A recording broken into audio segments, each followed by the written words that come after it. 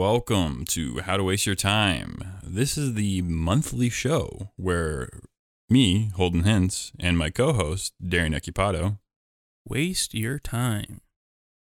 Or rather, tell you how to waste your time. But essentially, yes, this is wasting time. If you're only listening to this, I repeat, you are wasting your time right now. Is it an effective waste of time? Some could argue it is an effective waste of time. But please do something else.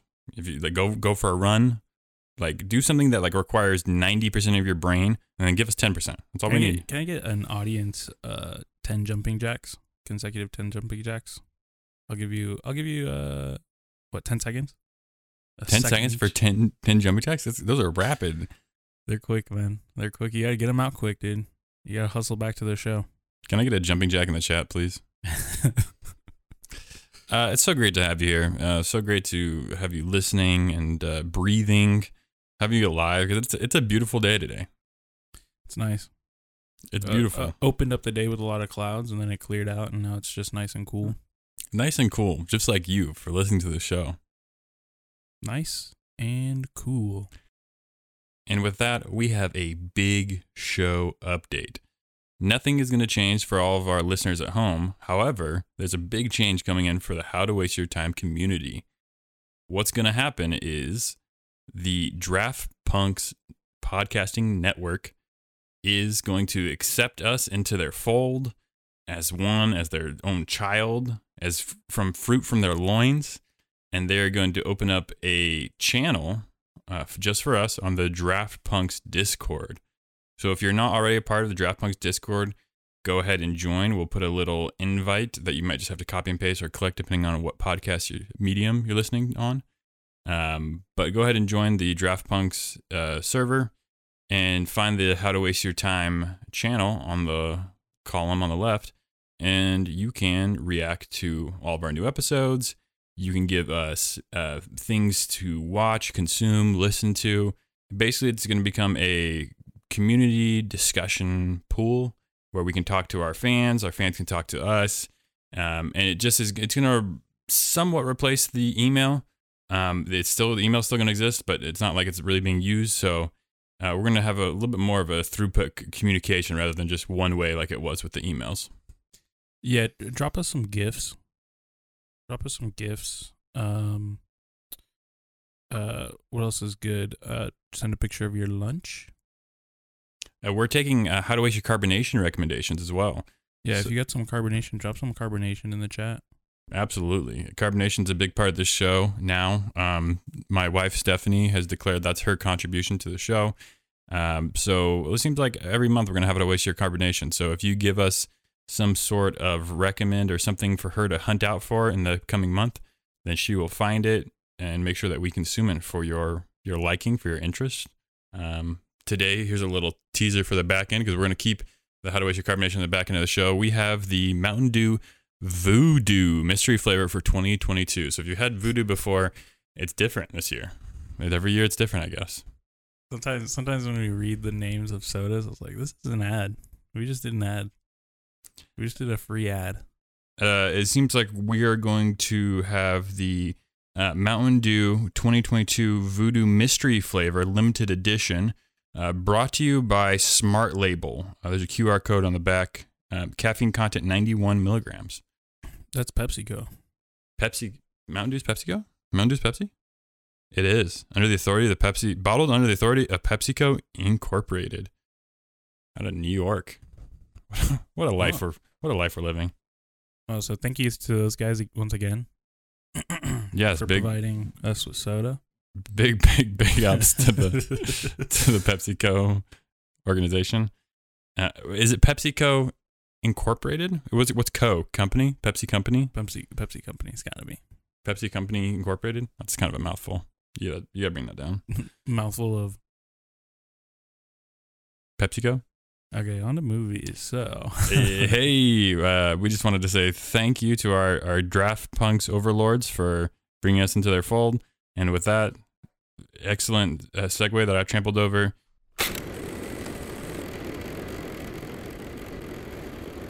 D-Rai, what did you watch this month for movies? This month is interesting. We got a two birds with one stone situation. coming in hot off the press. Kid Cudi's Netflix original, Intergalactic. Yeah, Intergalactic was one that I wanted to watch because the animation looks like it's fun. It's almost like Into the Spider-Verse. It is very close to Into the Spider-Verse. I'll keep the music out of this. It does follow a new album of his as well. So as far as the starting off strong setting, also very similar to Into the Spider-Verse. Of your Brooklyn neighborhoods. Brooklyn born and raised. Brooklyn. The animation is great. It's very interesting. They took the probably 32 frames per second stylistic choice. Okay. So there's some parts that are very very shuddery, and it's jarring and it takes you out of the mix, but also it adds to the psychedelic nature, I guess, of the film. The colors are very vibrant. Yes. Kid Cudi is drawn as a fresh, spry, young 25-year-old. Ooh. Very interesting. What he wishes he was. What I wish he was. Do you want to be the same age as Kid Cudi? Then you wouldn't have grown up with him. No.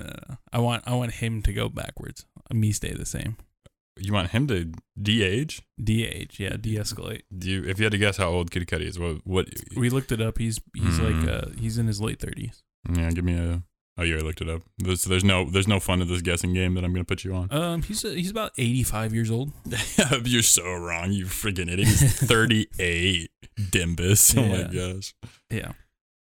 So, it follows your cookie cutter relationship, rom-com story, probably to the tightest T. Boy meets his ex out on the night, and they have relations, and then he realizes his ex is not that good of a person. So then he meets a new girl, and then ex retaliates and throws a wrench into new girl situation. Big blow up. Boy wins her back with a burger, and end of the movie. So you just spoiled everything, so no one has to watch it. Is that what you're trying to do? I think the reason that anyone else would watch it is because they like Kid Cudi and his music. Mm-hmm. If you're a fan of animated movies, you're probably not going to watch this. If you're a fan of romantic comedies, you're probably not going to watch this. If you're a fan of stoner movies, you might watch this. Might, if it's on your radar.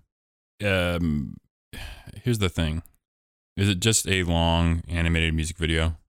It absolutely is. Okay. Yeah, I think there's a music video for every song. Essentially. Some do play as like the backing track. There is an intro.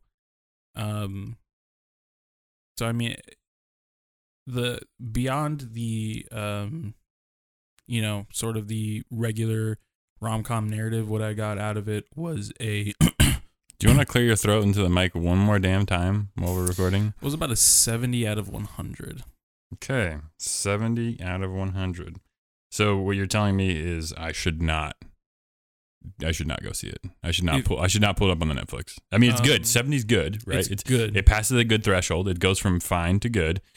From fine to good. But I'm just 70 tells me it's maybe just not worth my time. It's maybe just not worth your time. There's definitely better movies if you're looking for that right now. There's definitely better movies out. Yeah, because I think for just getting meta here on the rating scales, I think once we start getting above 75, it's like, okay, now we're you should check it out if you're interested. That's how I think. That's how I kind of think of 75. Yeah, but now 70, that's like almost a 69, almost fine, almost okay, which is like, it's just going to be fun for the right people. Exactly. Okay, bro. What'd you watch, dude? So here's the thing. I got two things I wanted to talk about, but I'm going to choose one right now. So we watched Nope, but here's the problem. For whatever reason, my daughter kept waking up in the middle of the night. My wife fell asleep, and I was like, "You still awake?" It took us 3 nights to watch Nope. Nope isn't even that long of a movie. It was like a 2-hour movie, but it wasn't working out. Sounds like the life. So I enjoyed my time with Nope, but I think I don't have a skewed view because I didn't watch it in one take. I think it's a great movie, but it's also, I want to keep people in the dark. So it's an 80 for me. It's great. How'd you like the night shots? They were visible. It was cool. Looked good. I mean, you haven't seen the movie. What do you mean by the night shots? So they're all the shots that are at night are shot during the day, and then on film, and then they use a separate camera to measure infrared light, and that's how they light it in. They light it in post. This is a rough podcast for you. They light it in post with the infrared camera as a reference guide for the light. Interesting. Well, thank you for that fun fact on Nope. But this is not the movie we're going to be talking about, okay? So, die over there in the corner. Do you need water? Or I think I'm good. Okay. I'm just going to push through. Yeah, we're all pushing through with you. The audience, me, you into the microphone, we're all pushing through. So we're not talking about Nope. Again, you going blind, just enjoy what you saw. I was kind of like, whoa, this is what this movie is about when I saw it. Instead, we're going to talk about something you probably have never heard of, because that's what this podcast is good at. Is good at giving you some recs, and that's what we want to talk about. I'm going to be talking about drug war. Is it some type of war against drugs? No. So Drug War is a movie directed by Johnny To. He's one of my favorite Chinese directors. He's prolific, and he doesn't get enough accolades for his movies. He's probably directed at least 30 good ones. I've seen like a handful.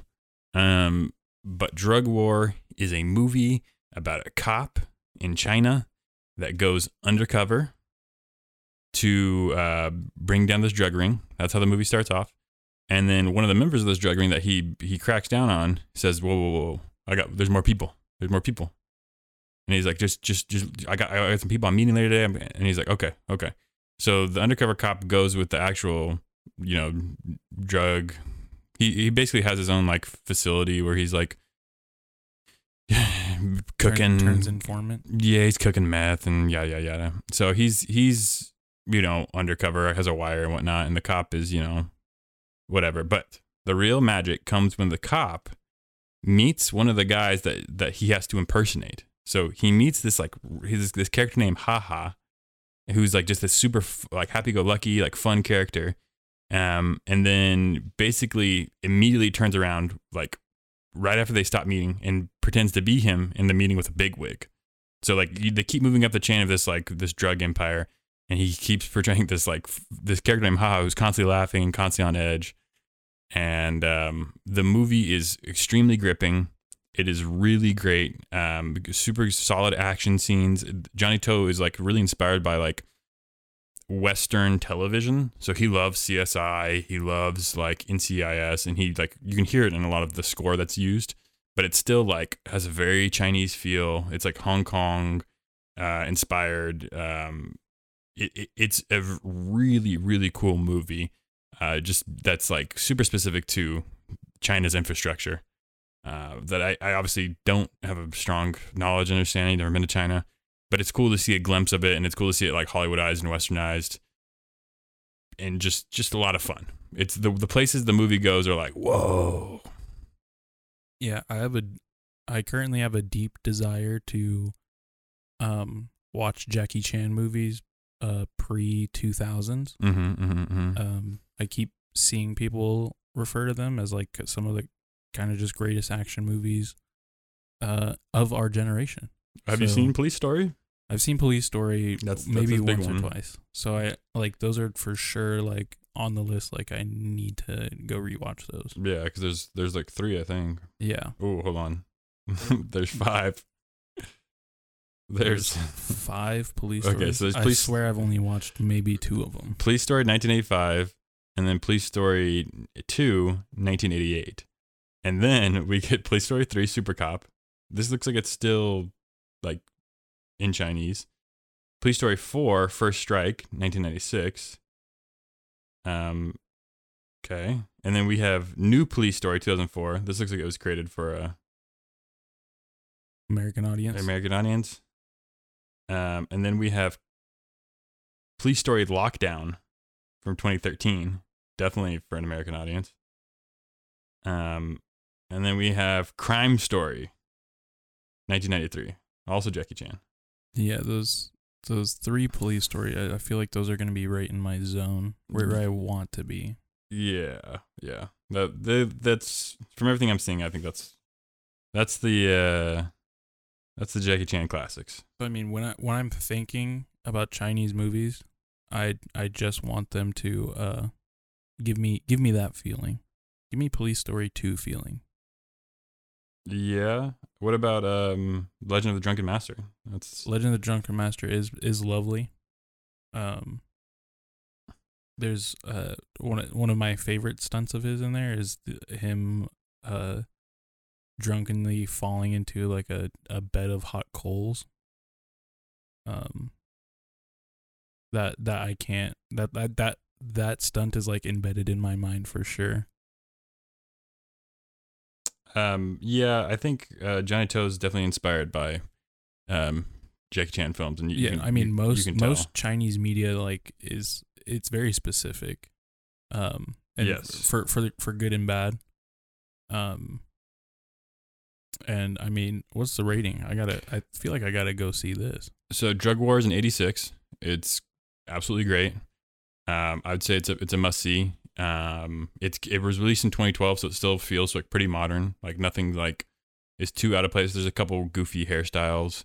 There's just a couple goofy things that happen, like, but constantly the unexpected happens. And I wonder if I could find a dub. Yeah, I'm sure a dub would level up the goofy. I'm sure the dub would just ruin all of these actors' excellent performances. But you're right, it will feel goofy. It absolutely, because it's already kind of there's some goofy moments. It's like Memories of a Murder. You know, there's some goofy moments. Oh, but right. Sold. Yeah, no, sold. You'll like it. Drug War. Run to your computer and Google it. The Orby has nothing to fear.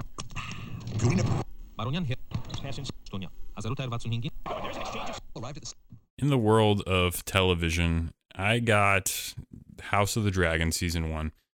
This is going to be a brief conversation because you haven't watched any Game of Thrones, correct? Correct. Have you read any Game of Thrones? My brain is untainted. Have I read any novels? The Song of Ice and Fire, anything like that? No. Okay. This will be brief. I would say House of the Dragon is more the reason why the show is called Game of Thrones. Do you know why? It's essentially a political drama of these few kingdoms or something or another. Sure. So the Iron Throne, you've seen that, right? It's got the swords and stuff in it. Yeah. Sean Bean. Yep. So the person who rules over Westeros, which is like all of these lands, is the person who sits on the Iron Throne. So that's what they call it, the Game of Thrones, because it's like, who's going to sit on the Iron Throne? That's all anyone cares about. In the actual Game of Thrones, it never really is a fight for who's going to sit on the Iron Throne. It doesn't ever really seem like it's about that. It's all about like subplots and like other families, and like there's another like whole big factoring thing that happens that they're trying to stop, yada yada. House of the Dragon is actually about that. Like the whole entire show is about who's sitting on the Iron Throne. Like who is the successor? Who's the successor after that? What does that mean? Who are the bloodlines? The whole entire show revolves around the Targaryen family, which is if you've ever watched or seen Daenerys Targaryen, she's the dragon rider. They're the dragon family. That's what they call it, House of the Dragon. So everyone has, if you're born, you have a dragon. You have a little egg, little baby dragon, and it gets big. Little egg you wear one on your neck. Claim your dragon, become a little dragon rider. Ride a little dragon around. Hiccup. Yeah, there's a scene in one of the later episodes that the showrunner said, I watched Jurassic Park and I watched How to Train Your Dragon to kind of understand how to choreograph this scene. That's pretty sick. And it definitely has some How to Train Your Dragon moments for sure. I'm there. The show moves incredibly fast. It's got a breakneck pace. There's several time jumps because they're trying to. The show starts off, the main protagonist, Rhaenyra Targaryen, is like, I think 13, 14. And there's several time jumps that get her into late adulthood by the end of the show. So it goes all the way till she's like 35 and has children who are kind of grown. So it's covers like almost feels like 20, 25 years span. A lot of betrayal, a lot of fighting over, a lot of conspiring, a lot of death and whatnot. Very good, great. I listened to a podcast, the official HBO House of the Dragon podcast, and it's these two goons just going back and forth after every episode, like, I read the book, I didn't read the book, and they interviewed different actors and different like writers and some of the directors of certain episodes, and so that was kind of interesting to hear some of those people's feedback. And so I engrossed myself in the House of the Dragon. I really liked it. I think it's got good cinematics. It's a lot more visible. Some of the stuff in Game of Thrones was kind of tough to see. It was so dark. But it's great stuff. Really good action. I definitely would highly recommend it for anyone who liked Game of Thrones. It feels like a little bit more streamlined, a little bit more like we're not veering off on different families, different like they reference big family names from Game of Thrones. But this is 150 years in the past. I guess I should say it's a prequel to Game of Thrones. That's what I wanted to ask you. I have no interest in trying to watch Game of Thrones. That's fine. Could I watch this? And if I did, would it give me interest to watch Game of Thrones, in your opinion? Great question. I actually love that question because I haven't thought about it before this moment. I'm going to say yes, you absolutely could watch House of the Dragon with no prior experience of knowledge of anything. It helps to know, like, what is Westeros? That's like the continent basically is Westeros. Like, it helps to know some of these buzzwords. Some of these, like, if they say a family name, like the Stark family or the Baratheon or the Lannisters, it helps to know, like, oh, those are big families. Because then when they reference them, it's like, oh, okay. So there's some prior knowledge going in, but as long as you know, oh, that's just another family in Westeros in another land, you honestly should be fine. I think there's enough there, all new characters, really tangible storylines. Daemon Targaryen is one of the most interesting characters we've had in all of like the Thrones series. He's played by Matt Smith, who's one of the doctors from Doctor Who, and he just like totally plays out of his mind. So I would say, yeah, you can go in, and will it make you interested in watching Game of Thrones? I mean, maybe. I would say if you liked at the end of House of Dragon and you haven't seen any of Game of Thrones, watch season 1 of Game of Thrones. You'll see how different they are, how much like that'll be kind of the temperature test. Yeah, because season 1 really goes on a lot of different paths, and like it talks about children of the Stark family, and it really goes a very different way than how House of Dragon is right now. But season 1, by the time like at the end of season 1 of House of Dragon, I'm like, oh damn, season 2 is gonna be crazy, and that's like a good way to end the first season of a show. How do you think the longevity will hold up for House of Dragon? Well, I think they said they wanted to tell the story over 4 seasons, which I think is perfect. There's still a lot to be told. They said that there's no time jumps in the second season, which is nice because it can be a little confusing. The director even commented on this. He said, hey, this from one episode to the next, there's a time jump and nothing's explained about it, which is kind of nice because sometimes it's annoying when it's like exposition right at the start. It's been 10 years since I've seen you. It's like, okay, 10 years have jumped. You know what I mean? It's really like on the nose in your face. So instead it's just like, hey, figure out that this much time has passed. This person has this thing. There's these children from here. Who this child actor became that child actor because they grew up 5 years had passed between the 2 episodes. Yada, yada, yada. And so you use context clues and you kind of have to like pick it up at your own pace. It does lead to a little bit of confusion. I heard somebody say they had to pull up a family tree mid-episode to figure out what's going on because some of the names can be confusing. There's like 3 Aegon Targaryens because that's just the Targaryen family uses the same name. Viserys Targaryen in one era, there's another Viserys Targaryen in another area. So it's just like it is easy to be a little confusing with the jargon of it all. But just following the spectacle, following like you said, a little bit of a political drama. I'm giving this a great 83. I think it's a great first season. I think the second season has even more potential to be better. More dragons, more combat, more character development. There's definitely some development. There's some regression. There's cool characters that got introduced like halfway through the season. So you watch 4 episodes without knowing who this character is, and then you learn about them. You're like, okay, I wish I had more time with them, but it's just part of the time jump life. But yeah, I think you should give it a little check. I think Abby might like it. It's pretty graphic, but if she's good with that, then I'll test it. I'll test the waters. There's three or four childbirths, and they're varying in graphicness. But the director also commented on that. He said it's funny how people get squeamish around childbirth on screen, but not beheadings. Like you can watch a beheading. Death, yeah. You can watch someone's head get chopped off and be like, oh, yeah, that's fine. I don't have to look away. Yeah. But because like childbirth is so long and gruesome and painful, and like you have to look away. And I recommend anyone who's pregnant, yeah, absolutely look away. It's horrific. It's a very real showing of like how intense it is. Interesting. Bookmark it. Bookmark it. What did you watch on the tube? Plucked right out of your list, brother. We're diving into Guillermo del Toro's Cabinet of Curiosities. And this is a anthology of short films based in the horror genre, yeah? Yeah, I would even go to say they're all extremely Lovecraftian. Cool. One of them specifically, I believe, is written by H.P. Lovecraft. My guy, my favorite racist.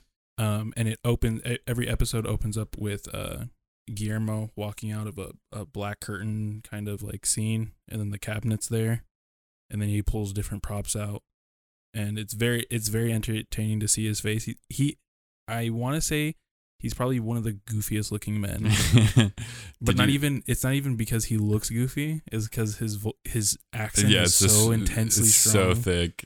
But he can totally pull off like white dude from Indiana as well at the exact same time. Did you get to his character in Death Stranding? Yeah. Die Hard Man. Yeah, Die Hard Man. So great. Like funky suit, like always has the leather gloves on. And I think the one thing the most goofy about his appearance is definitely his glasses, because he definitely they're has huge. He definitely has a bug-eye kind of look to him, and then it's enhanced with glasses. I think if he didn't have glasses, he'd look totally normal. But he definitely looks into your soul when he speaks to you. And that's my second favorite part of the show. Is just goofy little Twilight Zone intro. And he's like, and the director is Eli Montaigne. His eyes are so buggy. Yeah. He's like, sometimes the darkness will reach us when we least expect it.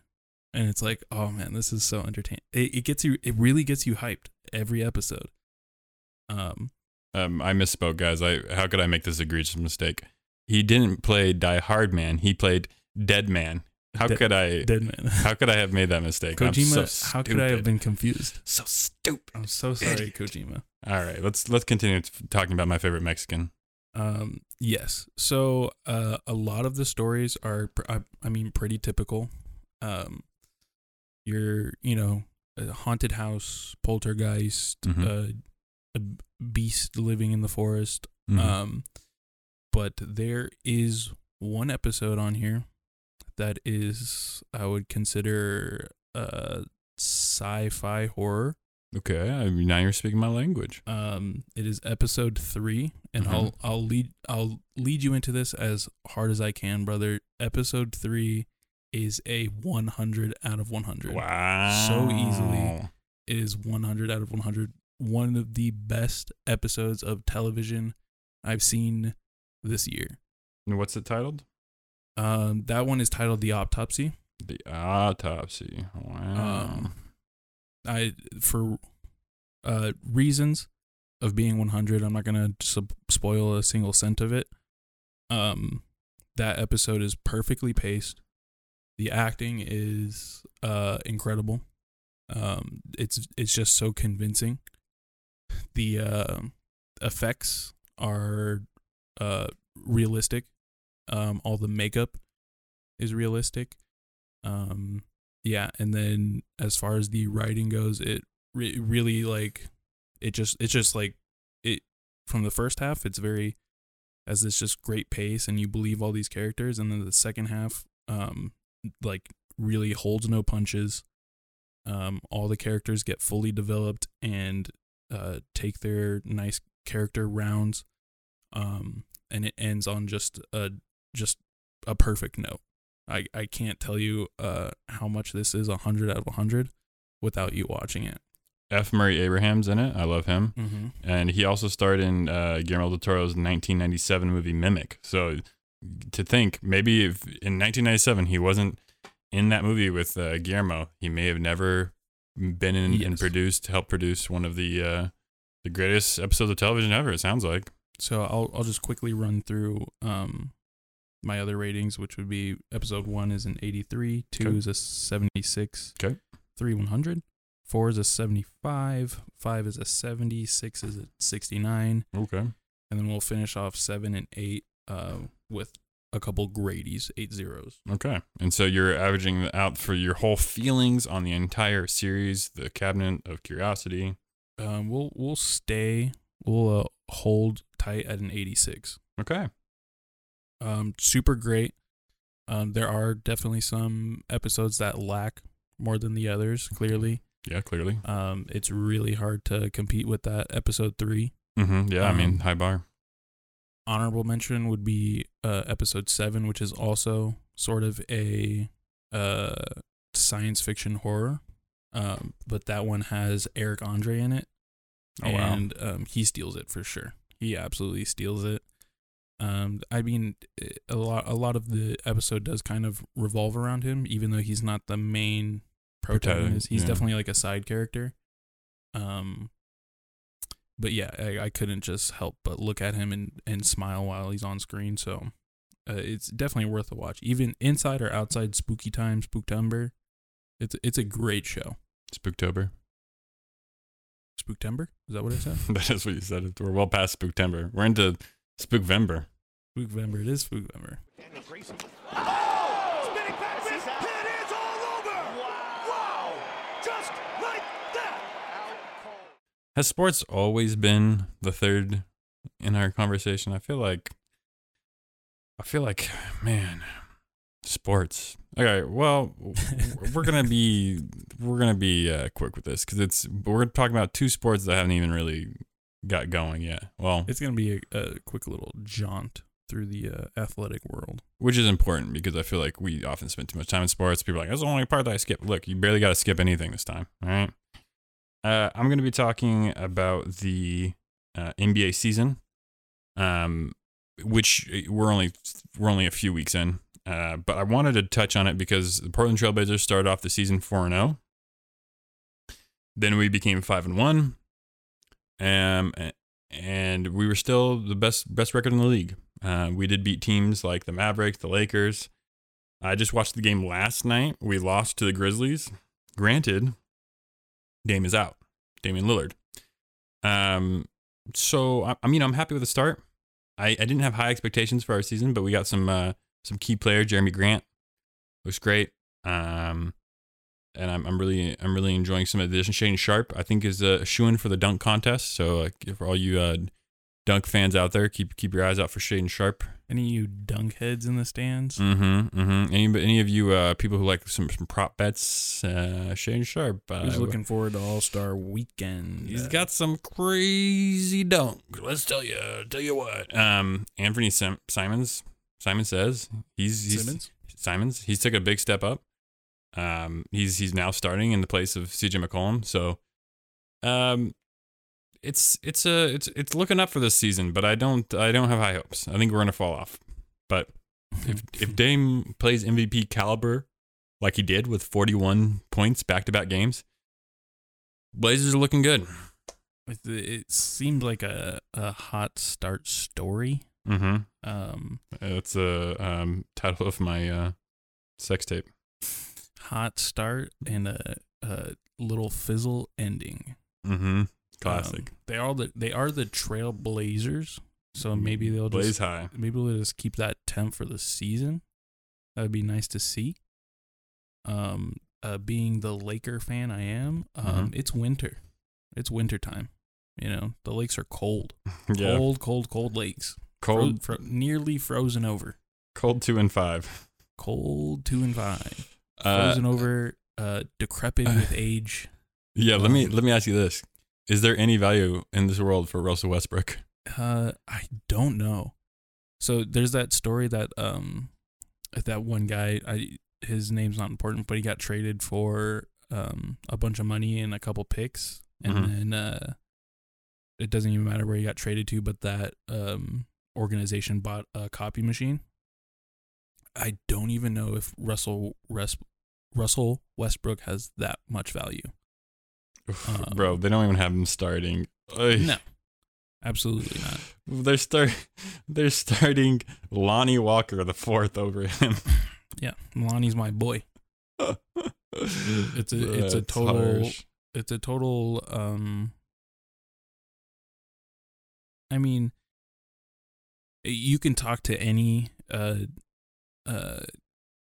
commentator, any type of sports, NBA sports affiliated announcer, and they could have told you that Russell Westbrook is not a good look, not a good investment. Yeah, for sure, not a good investment. But you know, Lakers got shmoney, dude. Lakers gonna lake. Lakers do be laking. So it's worth noting their new shining star is Austin Reeves. He's a 24-year-old from the University of Oklahoma. Little white guy, shot guard, 6'5". He's cool. He is cool. I do like him. Yeah, I think he's in his second season with the Lakers, but they're giving him a lot more playtime. Like this last game, he had 34 minutes, and Those are starting minutes. those are he's on the bench. Those are starter minutes, and Anthony Davis had 37. Patrick Beverley starting the game, 27 minutes. Here we go. Ready for the stat line for Give P me Bep? Pat, dude. There we go. So against they won this game actually against the Pelicans. Pat Bev 0 from 3 from the field, didn't shoot any threes. 4 rebounds, 3 assists, 0 points. They won that game with a buzzer beater. Oh, did they? They did, yeah. Wow. Final in OT. That was slick. It was slick. It was some dude that I also don't know, just big, tall, white dude shooting from 3. It's the same like Toronto ending. Like Was it? It was Matt Ryan. I did see that. That 3. Yeah. It's a clean. Everyone goes crazy on that 3. Yeah, I remember. I've been pulled up It's on like, the ESPN. it just sinks, and we're like 2-5. Let's go. Let's go. Let's go. Meanwhile, CJ 10 for 27. Not a good. Not a good look. Not a good percentage. Not good. From the field.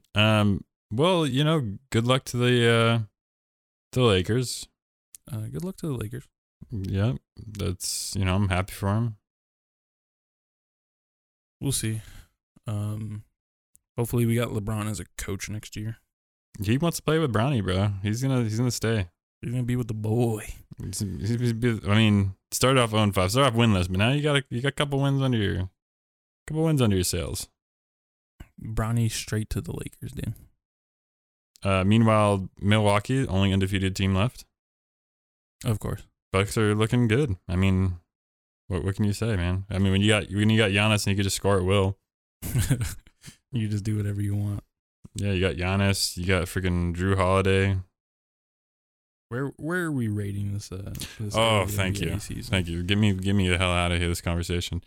I'm gonna go right now. I'm on a high. I mean, it was an unfortunate loss. We kind of self-destructed last night. One of the games I'd watched pretty much the whole thing because Claire wouldn't sleep, so I just had the phone up behind her back as I tried to rock her to sleep. I'm giving it 92, man. I think it's a masterpiece of a start from us, especially when I was able to boast that we were 4-0.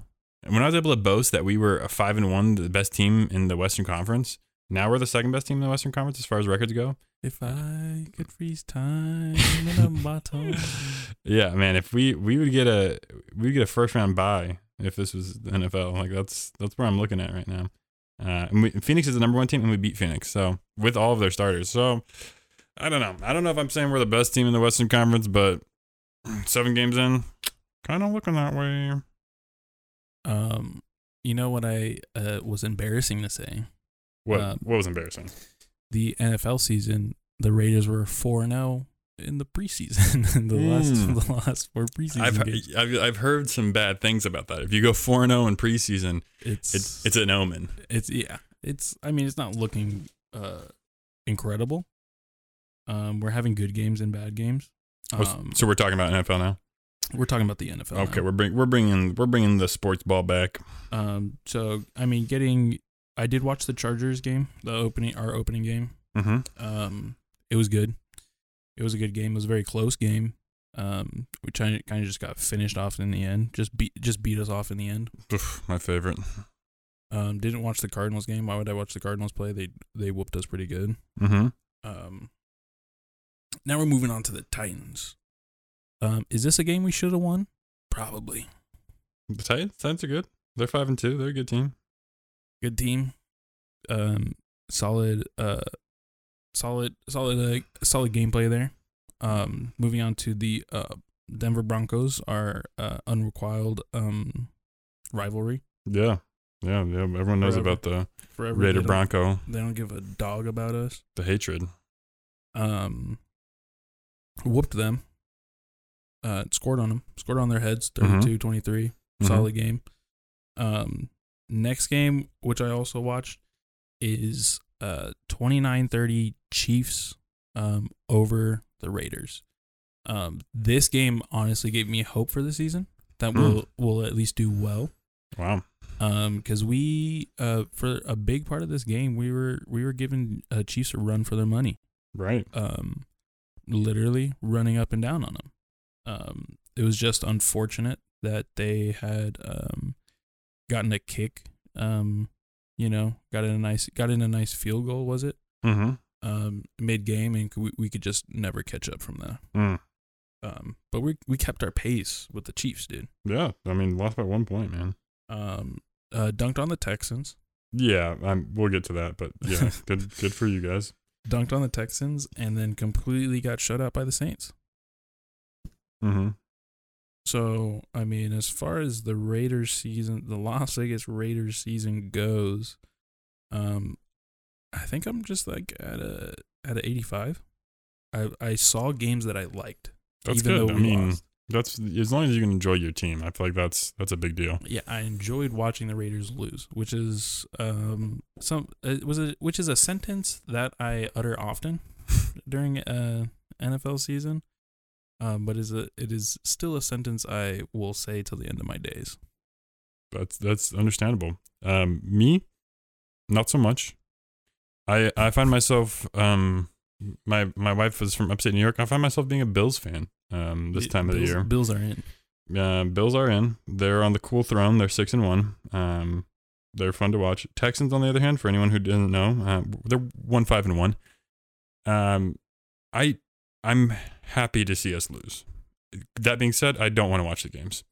I absolutely do not. I'd rather on NFL Sunday, if they're playing, I'm gonna watch Red Zone. I'd rather watch the Lakers play. You know what I'm saying? I would not go that far, but I am watching tonight's game. They're playing Thursday Night Football against the undefeated Eagles.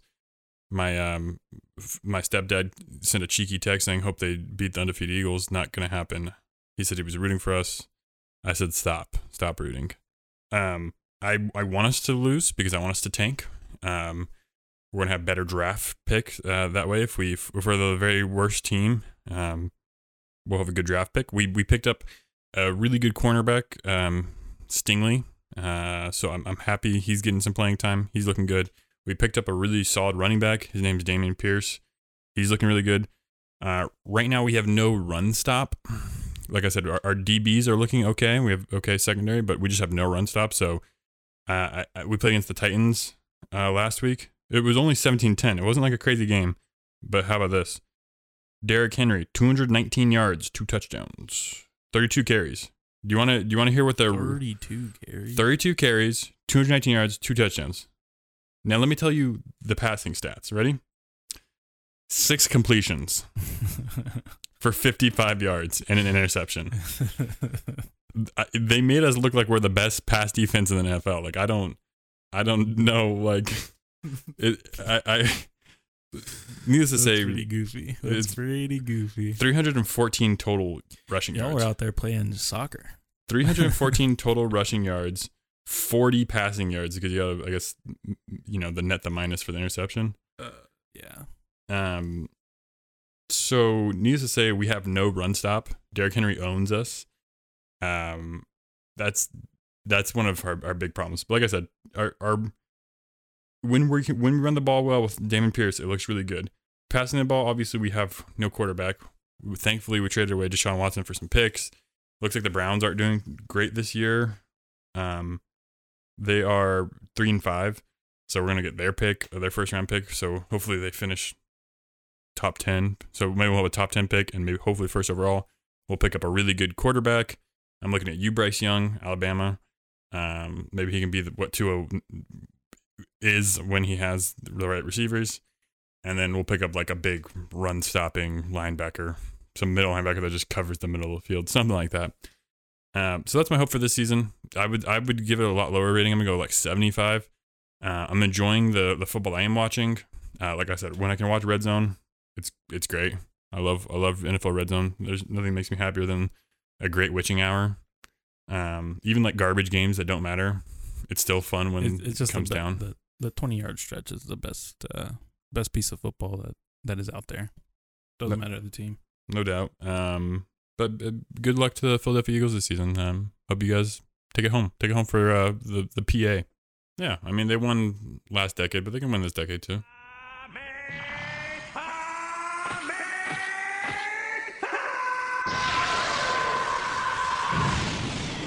Moving on. What are we moving on to? Mini. Anemone. So, as stated last week, I'm juggling a lot of anime. Last month's episode. A lot of different anime are in season right now that I'm interested in. I'm juggling basically like 5 anime. 2 for the medium of the month that I still haven't recorded with Sean, and then 3 that are in season.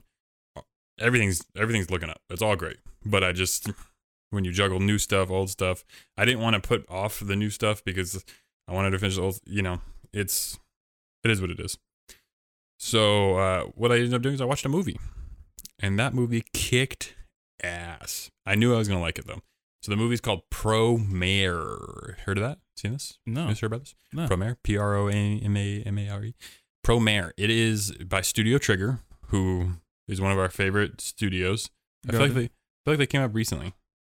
They came out recently? No, we were talking about Cyberpunk. So Cyberpunk, the new Edge Runners series, is by Studio Trigger. They also did the Jedi Twins episode of the animated anthology series. That's escaping me what it's called.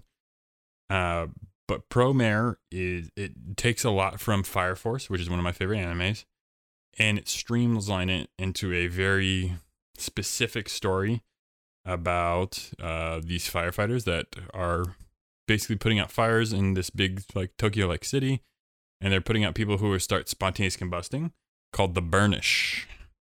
And these Burnish are seen as like cultist extremists, especially because their leader like drives around in like motorcycles.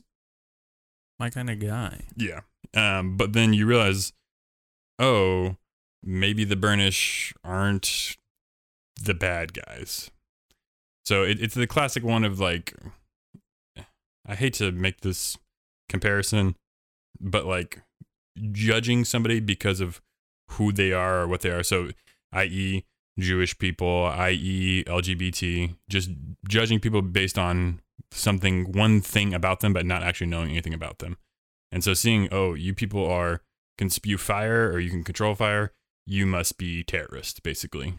There's even a scene where they're celebrating after a victory, like the main firefighting crew, and they're eating this delicious pizza, like something everyone can relate to. Some delicious pizza. This guy just got awarded this like Nobel Peace Prize for like saving like everybody. They're eating some delicious pizza, and then in comes this like basically like the SWAT team. Their equivalent of like, I think it's like the hold or freeze. It's something like that. And they come down and they're like, everybody back the hell up. And then they're like, whoa, what's going on here? And he's like, you. And it's like the guy making the pizza. And he's like, what do you want? And then like the cashier's like, stop. Turns out the guy making the pizza, the reason why the pizza's so good is because he's a Burnish. But all he wants to do is make pizza. But he uses his flames to make it like extra good or make it the right way or whatever. So exiled, then. Yes. So they've freaking put his ass on ice, got him out of there in handcuffs. And then they also took the store owner too. So that shut down the pizza place real fast. And then like people like patrons eating the pizza were like, "This is made by a Burnish person." And then like like our firefighters like, hey, wait, what do you mean? And then one of his teammates has to cool him down and be like, "It's okay. This is how they feel about the Burnish. They can feel that way." So it's a little bit on the nose about the Burnish people, but I love the story line between the like basically your pro tag and your antag. A little bit predictable about who's the real problem. I mean, it's kind of obvious, you know. It's like, well, if the government is, you know, this authoritative government is right, holding back this minoritized a group of people. Exactly. Who's exactly. the bad guy? So every that baseline is pretty obvious. What I come to Trigger for? What I come to Studio Trigger, the animation. Oh, come on, dude. 100%, because Easily. It is a whirlwind of color and animation. It's super fast. It's super well done. Your protagonist is one of my favorite qualities in anime. It's seen in Arthur and Fire Force. It's also seen in Chainsaw Man, the anime it's currently airing. One of your protagonists is more powerful when he can imagine doing something like significant. So the protagonist of this character of this movie, he's like really smart, really with it, but like when he looks cool, when he feels like he's, you know, it look good, feel good. When he looks good, he feels good and he fights better. And just something about that is just like a fun like character trait that I always enjoy. So a lot of little things in there for me. I'm giving Promare a 91. I think it's a masterpiece. I think Studio Trigger really nailed it out of the park. It's only held back by a kind of trope-ish storyline, but there's enough wrinkles there between the Burnish people, between the world building of everything going on around them. It looks so damn good. It is just so fun to watch. There was never a moment where I'm like, I wish I wasn't watching this, but just like tons of like stylized action where there's like font like coming up behind them of like when he's announcing special moves. I think it's like intentionally like, and I wouldn't even say parodying like the anime shonen battle genre, but I would say it's like it definitely, it's an homage almost to like that style of like big name of the moves and like special things, and like it's almost intentionally corny to a fault, where I do really enjoy that. I think Trigger is definitely niching out their own sort of visual genre, without a doubt. Yes, you can see something and you're like, oh, that's Studio Trigger. Yeah, which is nice. I mean, anime needs that. Everyone needs to be doing what they're good at instead of paying into what they think looks good. Yeah, and there's a couple of Gurren Lagann even like almost tributes within the show, especially with this like little Gurren Lagann sized mech that our main character gets in, and then the one has like a drill and drills down into it. So a lot of fun. Big recommend. It's in my top 100 movies of all time. It's better than Redline, I think, and it's just really good anime film. Brother, if you were in a boat, I would be right next to you. I also watched a movie, but some might consider this cheating. This is a traditional Chinese animation. Oh. AKA Donghua. Donghua. Not an anime. Mm-hmm. Animated movie. We're gonna butcher the Are we gonna butcher? No, we're gonna go with a Big Fish in Begonia. Big Fish in Begonia.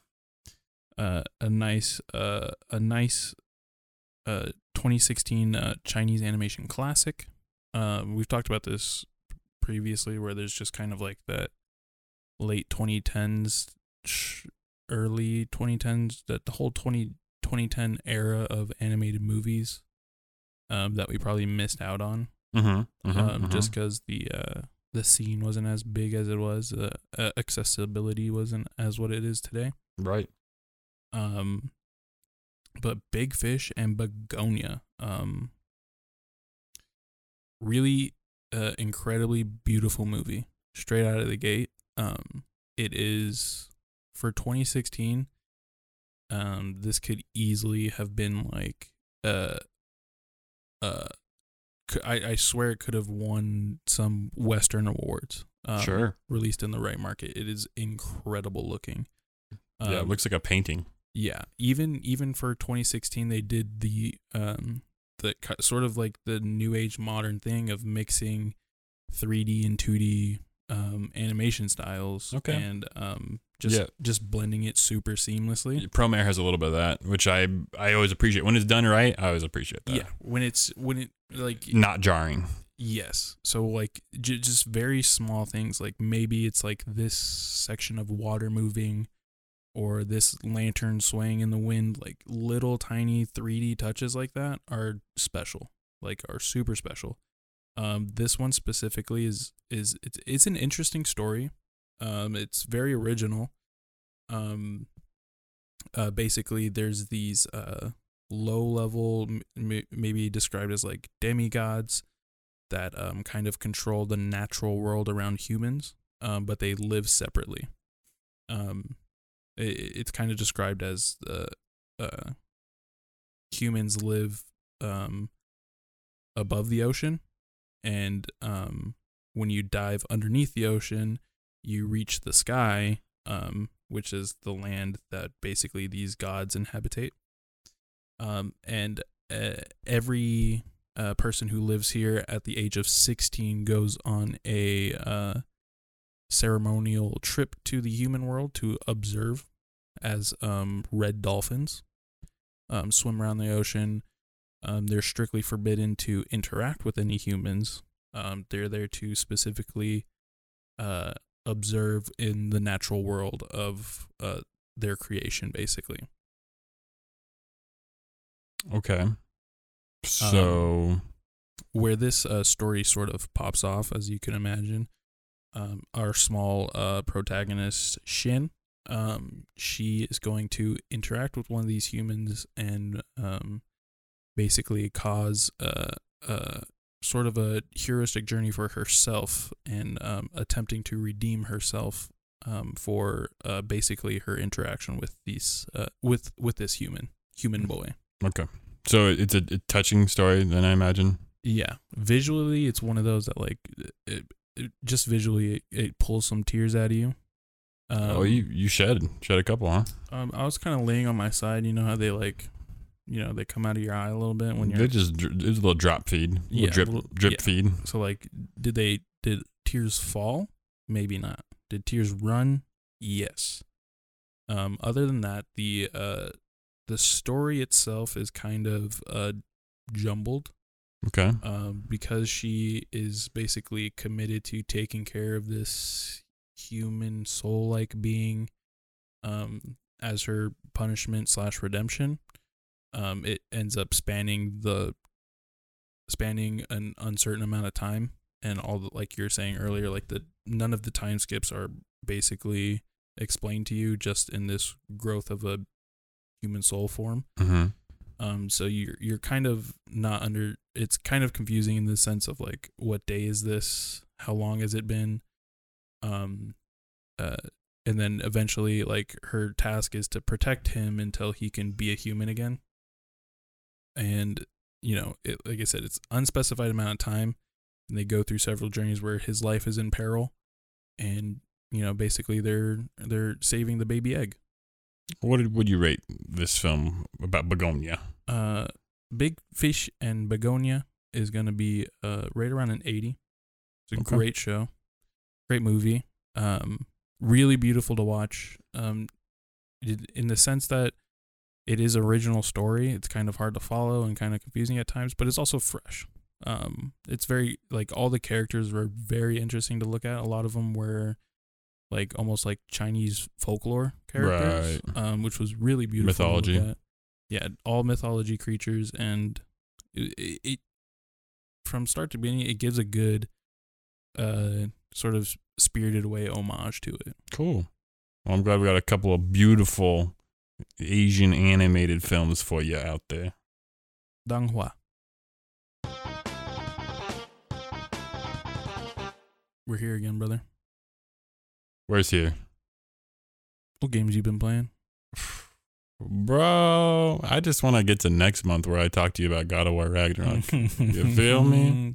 You feel me? You feel me? Is that going to be both of our lists and we just talk about it for 12 minutes? Man, we really probably could because high key. I got a feeling that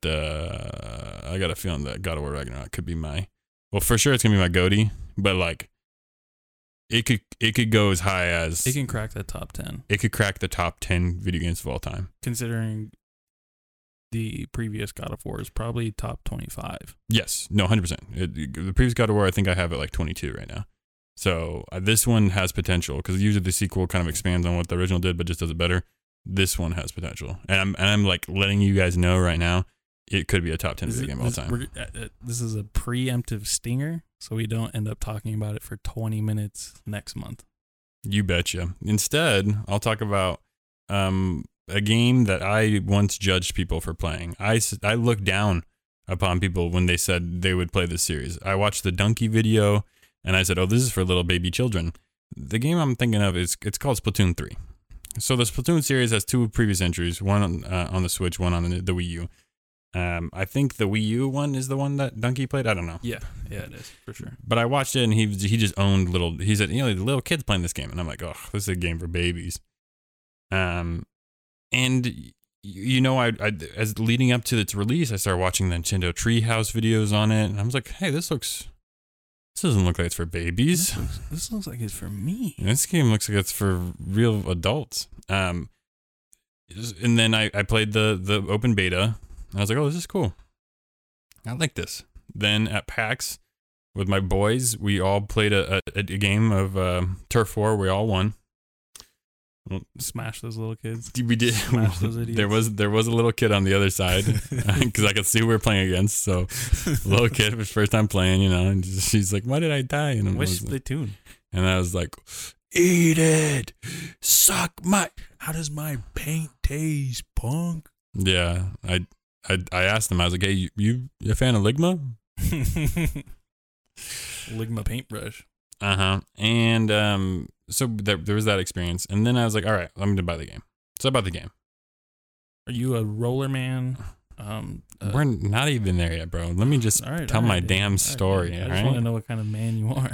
I'm an everyman. What kind of squid you are? I did. When you start the game off, you have a choice. You can either be an Inkling, which are like the little guys with like almost like wearing a mask that you'd see the Incredibles family would wear. Yeah. Or you can be an Octoling who don't have that mask and their hair is a little bit more like tentacles instead of like squid arms. So I went with an Octoling because I think I like their like style a little bit better.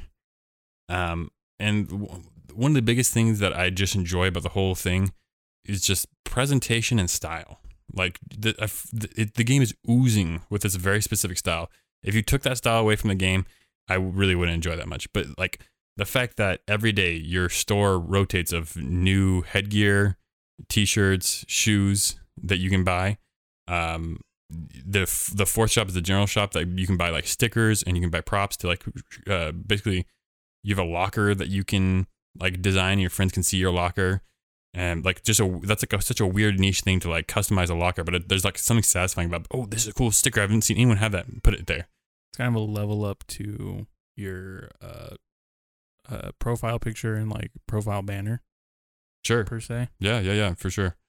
You can definitely still get like titles and stuff and whatnot. But the gameplay was really fun. The main mode is Turf War, which is the classic like who's inked more of the map, the 4v4. And then in your ranked modes, you have like other options, like almost like a King of the Hill type a game mode. And there's one where it's like you pick up the weapon, and that's like you carry it into the enemy base. One's like you collect clams and throw it as a football into the enemy base. There's some weird, wacky variety. It's a very weird game. I use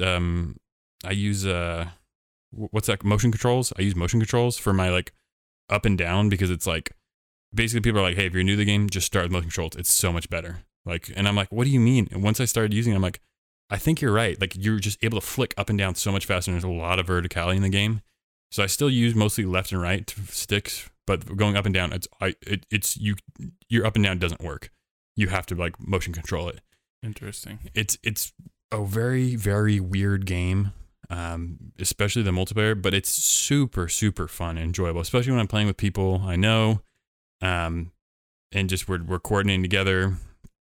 I throw down like a spawn point with one of my weapon kits, and they spawn on that point after they die, and they get back into action faster.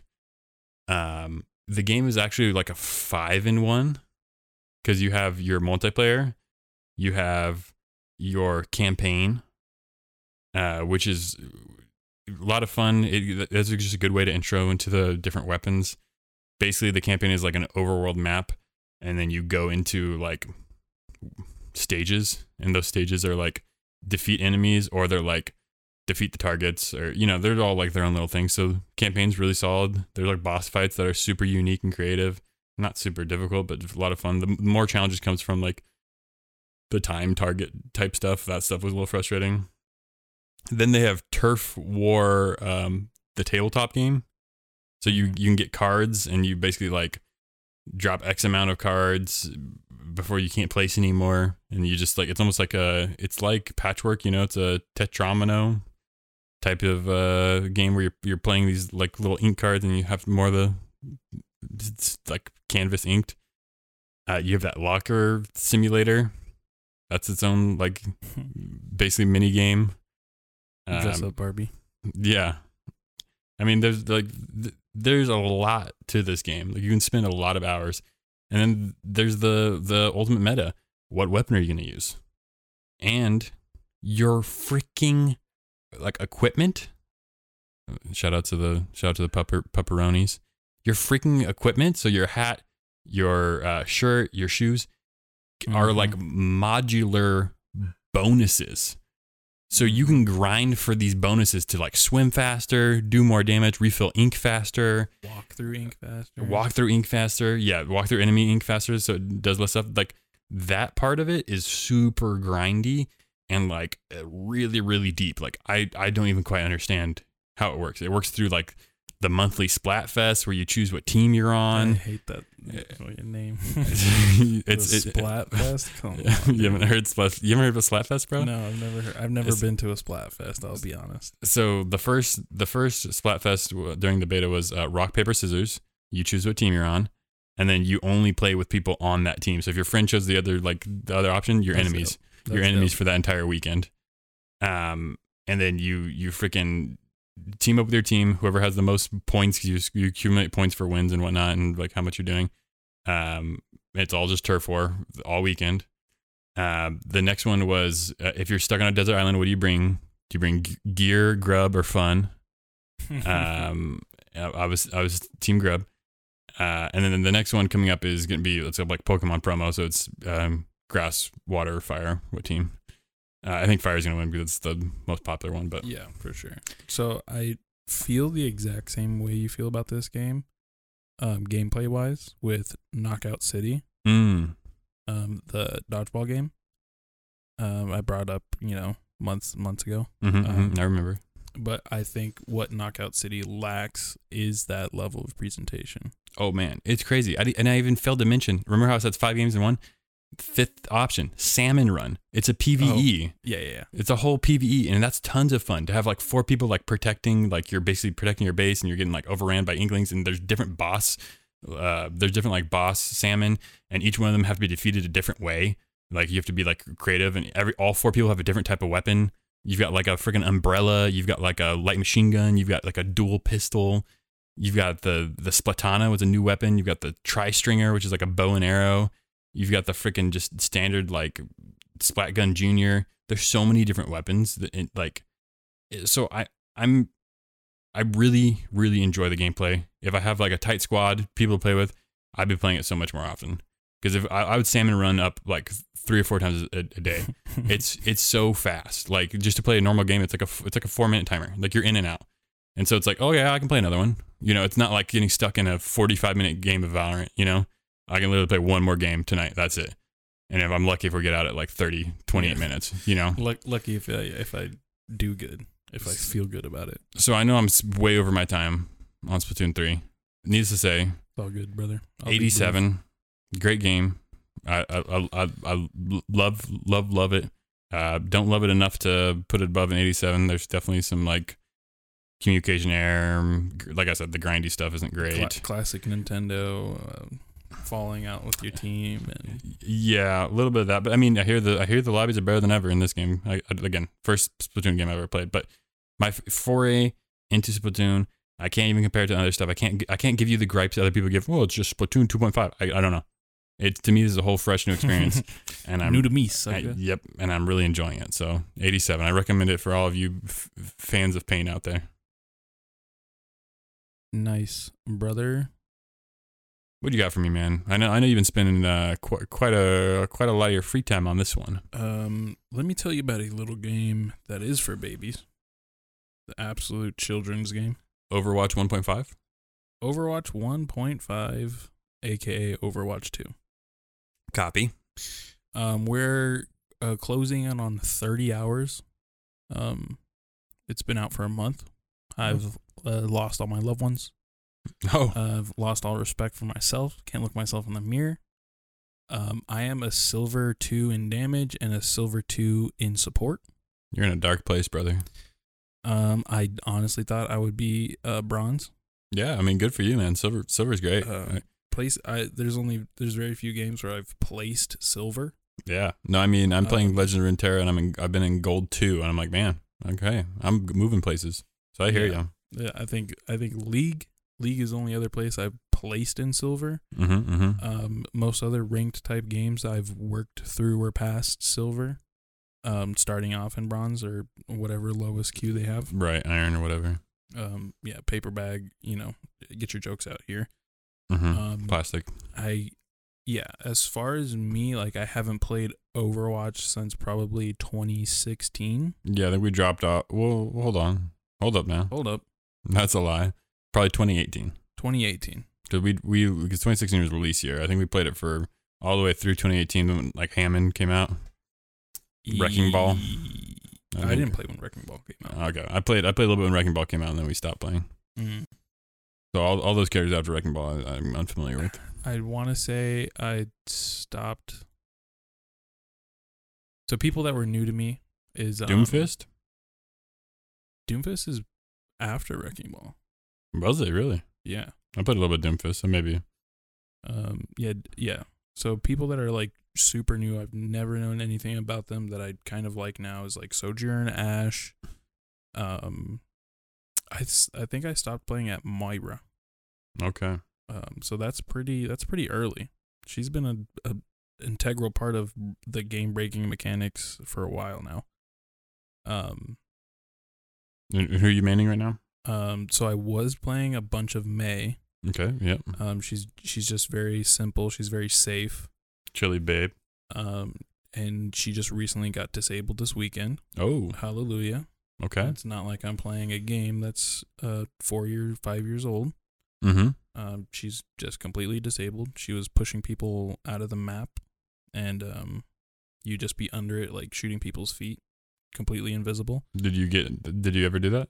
I never saw it. I never witnessed it. I never done it to anyone else. I just woke up. I woke up one morning and it was like, May's disabled, and I was like, oh, I guess I'll go do my placements for support today. Support. If you don't have a Moira on your team, then you're wasting the entire time. She's basically a hidden DPS character. Mm-hmm. She has to do damage to heal.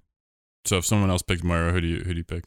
I'm picking probably the safest pick for me right now. It's like a little Zenny, little Zenyatta. Yeah, sure. Throw your balls at people. Just load them. Just load them. Discord, Harmony, and like you're playing good Zenyatta. Mm-hmm. Who else on support? Yeah, maybe a Mercy if we need heavier healing. Miss me with that Mercy. That's too much. Well, she's a little bit more interesting now because her resurrection only works on one person and it's on a cooldown. Okay. So you could be standing behind your tank and every time he dies, you pick him back up. Kind of stressful. Her ult now basically just extends the healing beam. It makes it connect to your whole team if they're standing next to each other. Did you ever play TF2? Yes. I miss medic heavy. That reminds me of like. That's kind of where I'm at with Overwatch 2. I'm like, this reminds me of just Orange Box. Orange Box on the Xbox. Like that's classic gameplay right there, man. The Valve man, seeing the Valve head on a console, it gets me places. Hell yeah. Other than that, like I can't honestly recommend why this is a sequel. Yeah, they shut down the Overwatch 1 servers. That's what makes it a sequel, essentially. You can't play that game anymore. Like, it's literally unplayable. Yeah. Like, there is no value. If you have Overwatch 1, like a disc, there is zero value for that anymore. You just can't play it anymore. It's a piece of plastic. It is literally just a piece of plastic. It is art. Hang it up on your rearview mirror and annoy some other drivers with it. Like, that's the most you're going to get out of it. Put it in your graveyard. Skins fold over. They did. They carried. They did carry over my Saitama, my green Saitama Genji. Oh, cool. Genji lives again. Power Ranger Genji. Nice. Other than that, what else is new is that there's no more loot boxes. It's just Battle Pass? Just Battle Pass. Okay. And you don't earn any in-game currency from the Battle Pass. Interesting. And it takes about 59 hours to complete the whole Battle Pass. Okay. So, wow. I mean, Game on, brothers. Get yourself addicted to the gameplay and loop it in. I cannot wait until God of War comes out, baby. Yeah, we got one more week. One more week. Rating? Overwatch 2, 75. It is good. It's good. It's good. It's a classic gameplay loop. Characters feel okay. Some are stupid. Some are a waste of your time. So just don't play them. In the world of board games, I'm going to talk about a game that does not require a board. It's called Greed. My mom taught it to me. How about that? My mommy taught it to me. How about that? Greed is a game where you roll dice. I would call it an abstract dice game. Almost like I would almost call it like a trick-taking dice game. Because you have to kind of fulfill the trick a little bit, your own personal trick. Basically, 1s and 5s. If you roll a 1 or a 5, that is points. It's like 1s are 100 points, 5s are 50 points. And then anything past, you need to roll one of those to keep your dice. A little Yahtzee face 5-ish. You got to get like 3 of a kind. That's worth like 300 points. Once all of your dice have been used for something, like that scores you points, you can roll again. So the trick is you keep accumulating points, and it's called Greed because it's push your luck. Do you want to roll more dice? Because if you get a 1 or a 5, you can keep it. But if you just get a random 3 that doesn't go to anything, then you score 0. You scratch, basically. So you keep going until you say stop, and it's like once you get past like 1,000, you're like, like keep going. You're like, well, you might get 2,000. If you get a freaking straight, I think that's 2,000 points. If you get 1, 2, 3, 4, 5, 6, that's 2,000 points. So I would have it where it's like, oh, I'll roll 1, 3, 4, 5, 6, and it's like I only have to roll one dice, and it's like let me just roll this one dice instead of re-rolling all the numbers other than 1s and 5s. Yes, I'd keep all of those and then just re-roll the one dice. Yes. And law of averages, 2,000 points. It worked a couple times. I did end up winning. It was like first to 21,000 points. I did win. Yeah, I was, and I did frustrate both my wife and my mom. They thought my gameplay tactic was silly. Get dunked on. But you gotta think outside the box. You can't just play it safe. You gotta go for. That's what they call it, greed, bro. Are you greedy or are you not greedy? This is I don't know if it is the same game or if it's maybe a slight variation. The game is called Farkle. Yeah, she loves Farkle. It's in the Farkle universe. I think Farkle is loosely based off of like poker hands. Right. I think is how Farkle works. And you also use a cup. Yes. You do not use. I asked if we got cups, and she's like, no. No, you don't use a cup for greed. You use a cup for Farkle. She was saying We're not playing Yahtzee. She Farkle. said we're not playing Yahtzee. But yes, I understand this game quite well. She had her own little like reference guides that she hand wrote. So I had like the point scoring and stuff. That's pretty cute. She had like 3 of them handed each one of us. And I was like, okay. It also reminds me of a game I saw on Amazon. It's like, I don't know what it's called. It's like Roll the Pigs or something like that. Maybe just because you're rolling something and it's like a kind of an abstract idea of what the points are. But you're gaining points based on how your pig lands. Oh yeah. What's the name of that game? It's gotta be. I have seen that game. Yeah. And yeah. I feel like it's got to be featured on this show. Yeah. No, we've never talked about it, but I have seen that. No, I'm saying it should be. It should be in the future. Oh, holy hell! This was already a stretch of a board game as it is. It was just a fun little. I'm giving it like a 72. It was like a fun time with my mom. Like we ended up playing Ingenious, and this is an experience. We're not talking about the content. Of what you play. I don't think I'm ever playing Greed again with anyone. It's not. there's no point other than like my grandma. Just like a game so simple that your parent could pick it up. I'll roll the pigs with grandma. But I think you're right. I think Greed is just a variation of Farkle. It did seem the rules seemed a little loose. I was like, can I keep this? And she's like, no, you can't keep that. And I'm like, well, I'm scoring this for this if I roll this. And she's like, no. And then I'd be like, convince her. And she'd be like, okay, fine, you can keep that. Like, okay, so the rules really are on the fly here. Listen, man, it's more importantly, you had fun. Yeah, good time with my mom. I think I actually told her this is taking too long. Let's lower the score. Went from 21,000 to the ceiling's way too high. Yeah, I was like, let's bring it down to like 17,000. I'm having fun, but it's slowing down. Yeah, it's slowing down fast. Yeah, I was the scorekeeper. I'm like, come on now, keep rolling, keep it rolling, keeping it rolling. With your hand? Yeah. You're up. Okay. All right. Yeah. Hand the dice over. Yep. Okay, and you scored. Okay. Got it. Go. Speaking of fun experiences with board games, this one is less experience and way more content. For sure. The content on the board game Cryo is huge. Absolutely huge. I mean, you got your own personal boards, you got 4 drones, you got an endless amount of men in pods strewn across a giant game board, public game board. There's a lot going on, man, but we played this together. Yes. At your home. Yeah, a couple Wednesdays ago, I was like, hey, man, you want to come over and play a board game? Hey, what are you doing, man?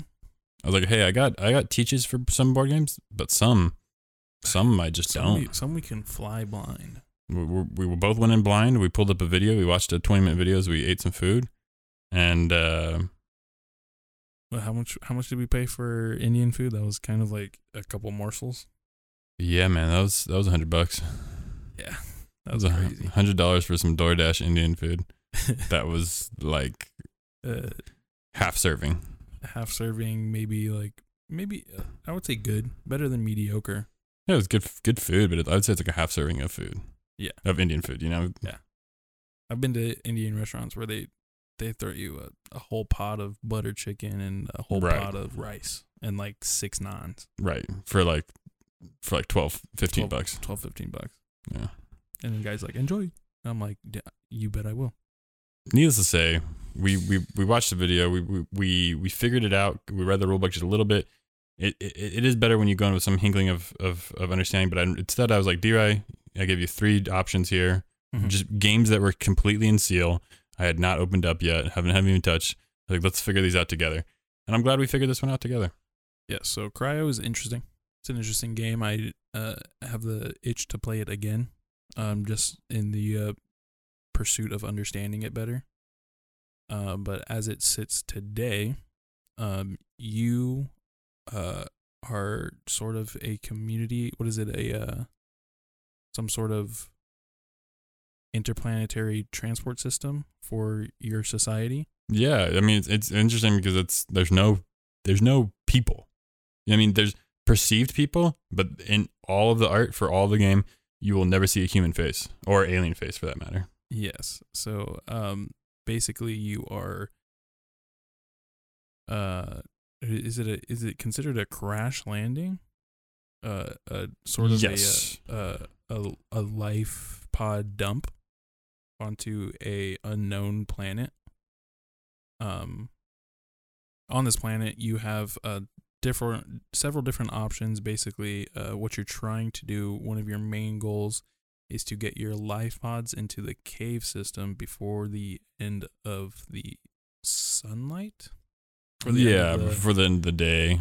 Day, Yeah, it takes place over the course of one day, basically. But it is an altered day cycle because you're on a different planet, in a different universe. But essentially you're using, what was it, 3 drones? Yeah, you had three drones that were basically like your worker placement, your meeples. Right. So how do we explain, like, work replacement / engine builder? Yeah, engine builder? I think it's a combination of the two of them. Right. So essentially you'd send your drones out one after the other on the other person's turn, either collecting or picking up possible cryopod survivors, replacing them into sort of your personal board, which has those, like we said, engine features. And all of that takes a certain type of energy to do certain type of moves. Essentially, we just we cracked on it. We had 2 kind of like separate strategies. I sent my worker pods out to the sludge mines. Yeah, out to the wastelands. The wastelands, so they can get passive income, basically passive resource income. Passive resource. You also get these hidden objective cards, which basically my hidden objective was keep your boys in the mines, and you get some points. You get some hidden objective points. Unfortunately, there wasn't enough boys in the mine to give me the boost I needed. Holdit ended up having way more people tucked away in the cave system. Right, because that's the idea. Is like, hey, your people are out on the planet. You got to bring them into the planet surface is gonna go uninhabitable in the next sun phase. But in the caves, they're safe. So it's a little bit of pick up deliver that a little bit in that way. Yes, and like we said, it's all based off of the energy usage and collection that you're using on your kind of personal board. Everything about this game was pretty nice, as far as the actually tactile feel of everything went. You have a lot of good, nice, big, meaty cave tokens.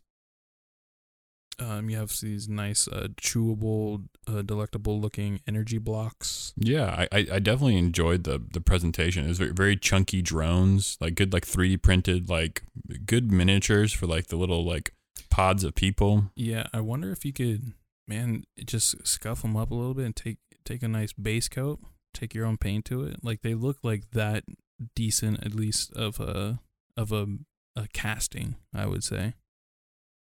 But yeah, as far good as mold. As far as that, the game did run too long for us. Yeah, I think it was a little bit of like we had to take a break halfway through, I think, to eat the Indian food, and then coming back into it. Eventually, once we started really going, it got rolling. I think we just took too much time. I think it didn't really get rolling till probably 25-30 minutes in. Right. When we could actually, like, I don't have to stare at his turn to like figure out what he was doing. We could kind of just work passively back and forth. Besides that, I still had a good time with this game, even though it's probably slightly outside of my difficulty range. Was it at 8.5? You're saying on the weight? The weight. No, I think it was within your range. I think I'll take a look on Board Game Geek, but I'm pretty sure they rate it out of 5. 5 being the heaviest board game in the world, right. 1 being tic-tac-toe. So I think it's like a 2.8. I would say it's probably like a 3 is what I would call Cryo, but I think that's within your range. I believe it's in my range. I don't think I had a struggle understanding it. It was more as like, was I comfortable understanding it and playing it.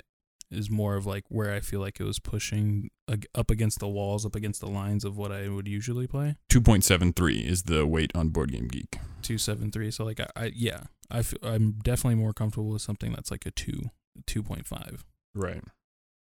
Just comfortability. Not like it's not like something I was like, oh, what's going on? How do I do this? Right. I wasn't just exactly struggling of what to do in the game. It was just more of like it took a process. My brain took some processes. No doubt. Other than that, it's an 83. It's worth playing again. Like I said, I yearn to understand it. I yearn for the cryo world to understand me, and as somewhat of a desire to be good at it. Yeah, I love the presentation. Loved all the colors. Very colorful game. I wish there was a little bit more variety with like the ships and some of the cards. That'd be cool. But I'm right there with you. I think 83 is a very reasonable rating for a great game like that.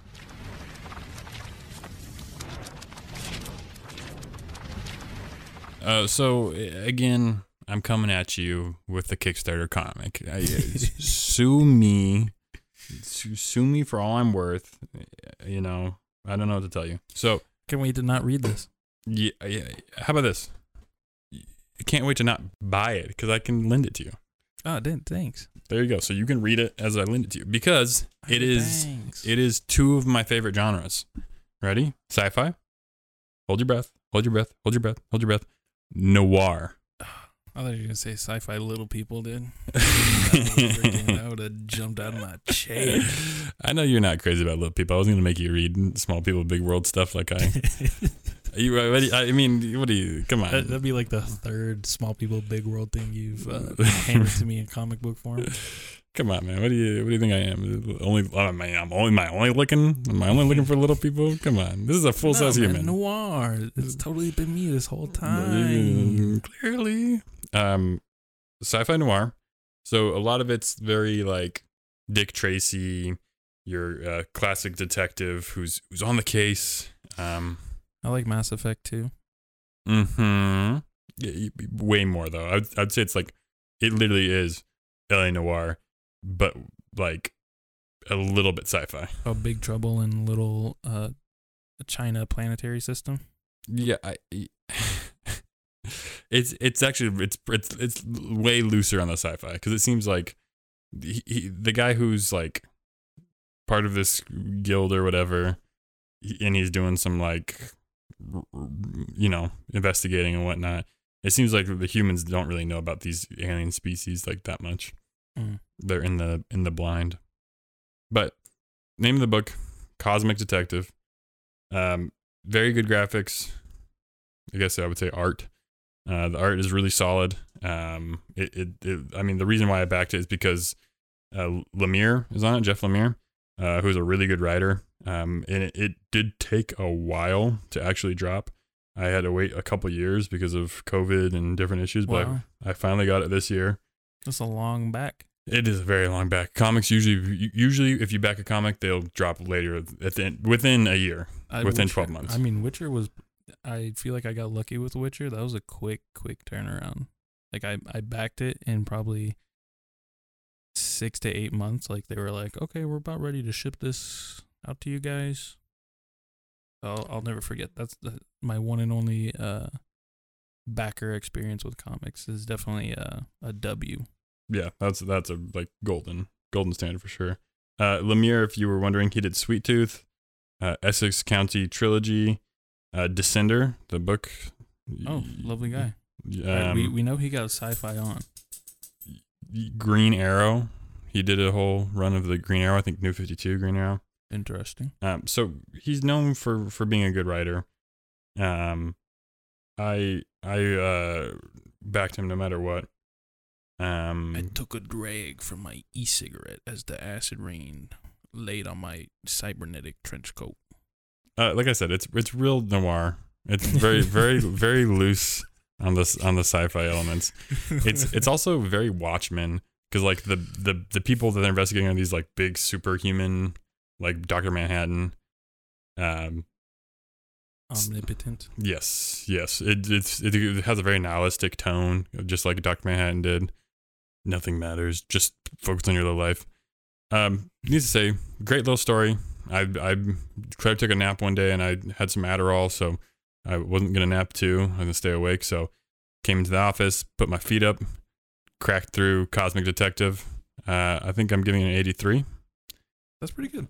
Yeah, great little comic. Like I said, I cracked through it in about an hour.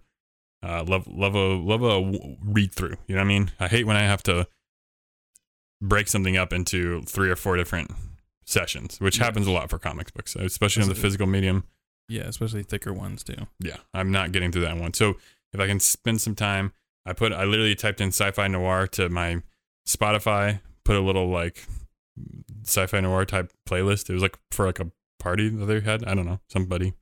But it was a good little experience. A3, great stuff. I'm gonna let you borrow it. Thanks, dude. No problem. Thank me later. What about you, bro? What'd you read? A long while ago, I represented a comic, Venom, the King in Black, the Black King, something similar to those. I don't know if this is a previous installment, a sequel, a prequel, but this is Silver Surfer Black. I've been wanting to read this for so long. So you just read volume 1, right? Yeah. Not the like complete, but yeah, I've wanted to read Silver Surfer Black for so long. I love the character of Silver Surfer in it, and it's just like a stunning, like very funky art style. So, like I said, I have previously have read something in this Black series. It's basically, pitting your superheroes against Null, which is kind of like the god of all symbiote. Right. I did remember you talking about that on a previous installment of How to Waste Your Time. Basically representing the blackness of the universe. Mm-hmm. If any character has some sort of source in the cosmos, the darkness that is around him is basically created, performed by, edited, directed by Null, who's just he's just an omnipotent force, kind of like your Galactus Thanos, like in symbiote form. Okay, a little abstract then. Yes, definitely a little abstract. And then when you start to get into the art of how you say Silver Surfer Black, it turns up the psychedelusions. No psychedelusions. Yeah, some psychosis. I love the art for this. It's incredible. It is so colorful. It's a good comic when it's like I would tat that on my body. Yeah, I would get that tatted on my body. Absolutely. And like I said, I love Silver Surfer, especially most of Silver Surfer comics is his own like empty thoughts. Yes, and that's because he just doesn't have anyone to talk to, which is great. It's cream of the crop. You know what I'm saying? It's why Silver Surfer is even popular. Right. If Silver Surfer was this guy and he had like a radio telepathic connection to Galactus, like it would be annoying. Oh yeah. It'd be boring. He's just arguing with Galactus the entire time, and he doesn't want to. I don't want to destroy the worlds, but when he's like, when I traveled to this planet and they prayed and sang songs over their new silver god, and Galactus still destroyed them. Like it's like whoa, bro. He's deep. He's deep in it. I found this paddle where he's like riding on like some kind of like space dragon or something. Yeah, that's incredible. Yeah, it's sick. Even though it could be some 15-year-olds wet dream marker only like art school portfolio. Sure. In the best way. Yes. In the best way. Lots of color. Tons of color. Silver Surfer is just a badass dude. Oh, he's such a great character. He's so dense. Like there's one comic that I was reading where it starts off where he wakes up and there's an entire like planet on his chest of just like microscopic people that like praise him as God. And then he's just like confused, like why do they see me as this? Like he's very introspective, which is like makes for a really great storytelling. It just kind of like does the Martian Manhunter. And maybe like I don't know, trying to think of like other people that are from like other worlds, other universes, because he's not human. No, he's like a cosmic being. Yeah, cosmic being essentially in human form to like as a weapon befriend any type of other human form, so the planet can be used as fuel. You know what I mean? Can be destroyed and eaten. Just a very interesting character because he's not a bad guy. He's not a good guy. He's just a force in the universe, and it's very interesting to read about him. And like you said, it's all like internal monologue. So there's no fluff. There's no guff. It's just him kind of just surfing through the universe, dude, on his daily grind. Donny Cates is the writer, and he's really good. He's done some other stuff with Cosmic Ghost Rider. I think he created that character, which is a really cool newer character, and some of the new Guardians of the Galaxy stuff he's done. So I like him a lot. This one, I think specifically in that first issue, it has two turnoffs that it has an advertisement for. That's Beta Ray Bill in sort of this black universe. Right. And then also Guardians of the Galaxy have a part in this black universe, which those two also I'll probably try to search out and read, depending on how much time I want to spend in here. If I'm lacking on time, those two are on the list. Yeah, it looks like Silver Surfer Black is actually only just one volume, so I might have misspoke. There might just be one collection of the 5 issues. Roger. Rating? Dude, it's an 86. Great 86, bro. I gotta pick it up. I really gotta pick it up. I think I would love it because especially he's one of my top 10 favorite comic. It's one to own physically. Like it's straight up in that, and it's artwork. It's artwork for sure. And then just Silver Surfer is so cool. It's freaking art, bro. It's freaking art. What do you know about art, Doug?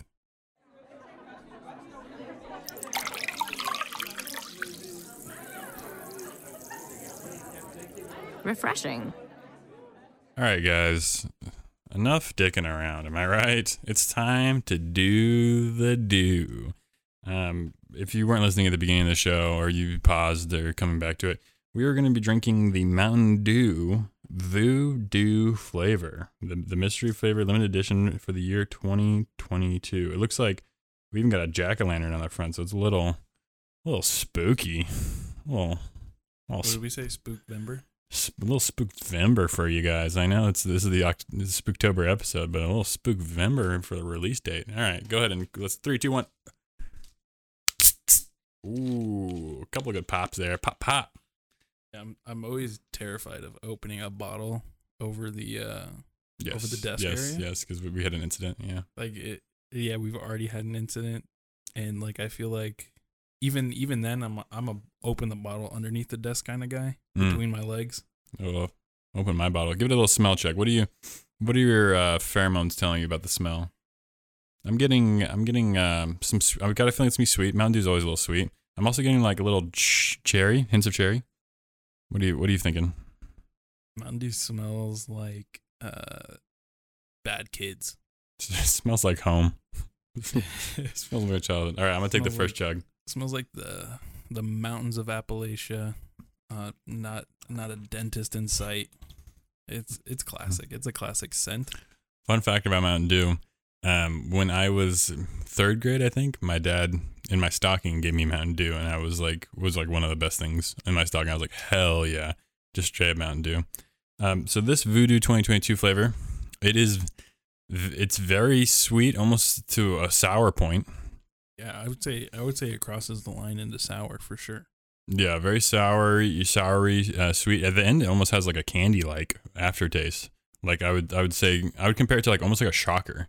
If you're a fan of the kind of hard soft candy, it's adjacent to a sweet tart. Shockers, I would say this flavor is like a Shocker. Yeah, they're like Now and Later's bad cousin. It's a Shocker, right? Now and Later's bad cousin. I would say I really like Shockers. This gives me the flavor of a Shocker without the satisfaction of like the chewiness. Because I kind of like that gummy chewiness of like Shockers are like coin shaped. They're coin shaped. Yeah, tube. They could come in a tube. And you can like flick them at people's like eye. You can like flick them really hard. Is that a Wonka thing? And you go bam. Shonker's Wonka in Shonka? the Wonka universe. Shonkaverse. Oi, laddie. You better pass me that Shonka. Don't. I've been playing a lot of Junker Queen. She's some type of a Kiwi. Oi, it's a little Kiwi from New Zealand, huh? Get out there. Get out there. It's a little bit more short. They're a little bit shorter with it from your Kiwi. Who's talking in my ear? So I like this. I'm a Mountain Dew apologist, defender. This would pair really well with some Taco Bell. Maybe I'm conditioned because I like Baja Blast, but I just think this would do good with just Mexican food in general. I'm gonna finish this bottle, not right now, because I don't do soda. I just don't do soda midday.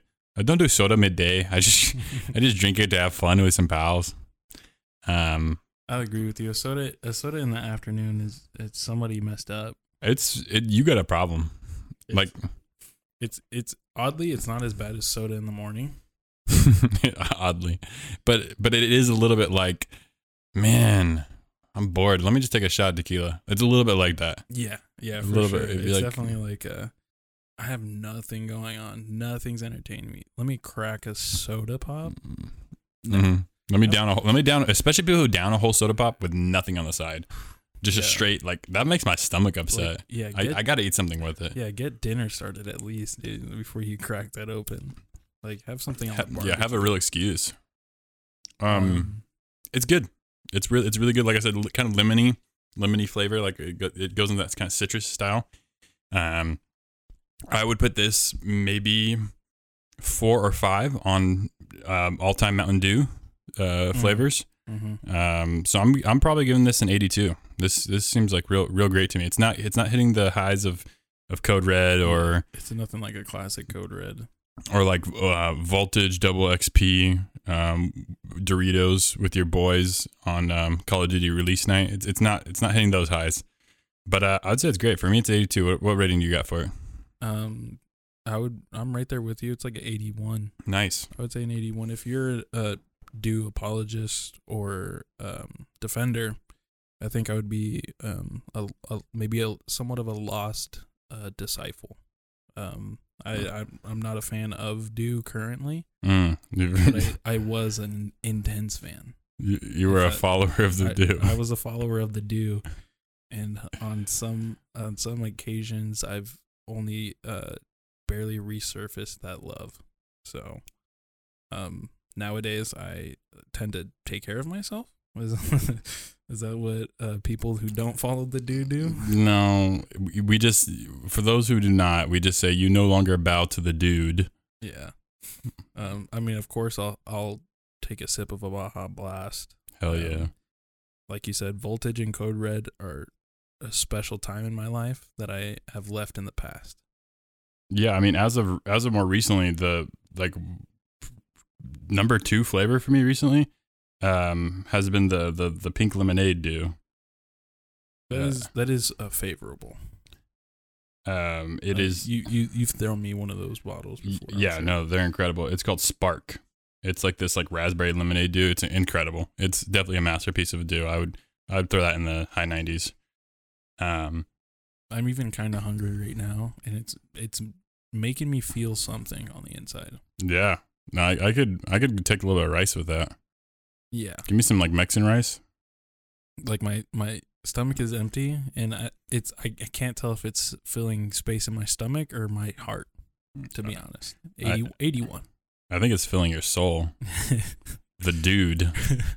Filling your soul with the Dew. The dude. All hail the dude. Dew. Mountain Dew Megachurch. Coming to a city near you. Coming to a small rundown town near you. Coming to Gilbert, Arizona. Ever been there? Ever passed through Gilbert, Arizona? Now you have a reason. It's called Mystery Flavor Voodoo. Classic. The father-son podcasting microphone. It just has to get you through 3 awkward years before you can both start drinking together. All right, back to the show, bro. Stop trying to derail with all this how to waste your carbonation bull crap, all right? And My bad, dude. Yeah, come on, dude. Get it straight. We're getting a little religious, a little faithful on the dude. Yeah, we're bleeding into how to waste your soul territory. I'm going to be talking about a podcast today. It's called How Did We Get Weird? It is with Vanessa Byers and her brother Jonah. Vanessa, you may know as an alumni from Saturday Night Live. She's also been in several other television shows, namely I Think You Should Leave with Tim Robinson. She's in one of my favorite skits on that show where she like is a self-deprecating millennial and like deprecates. A recent skit that's sticking in my mind is the hot dog suit. On I Think You Should Leave? Yeah. Yeah, I don't think she's in that one.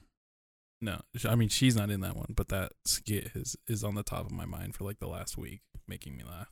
The skit that, did you watch season 2 of I Think You Should Leave? I think I'm in it. Calico Pants? Did you get that far? Sounds familiar. There's one where this guy walks out of the bathroom and he's got like a couple of drops on his pants, like from yeah. yeah. That one stuck with me. Wearcalicopants.com.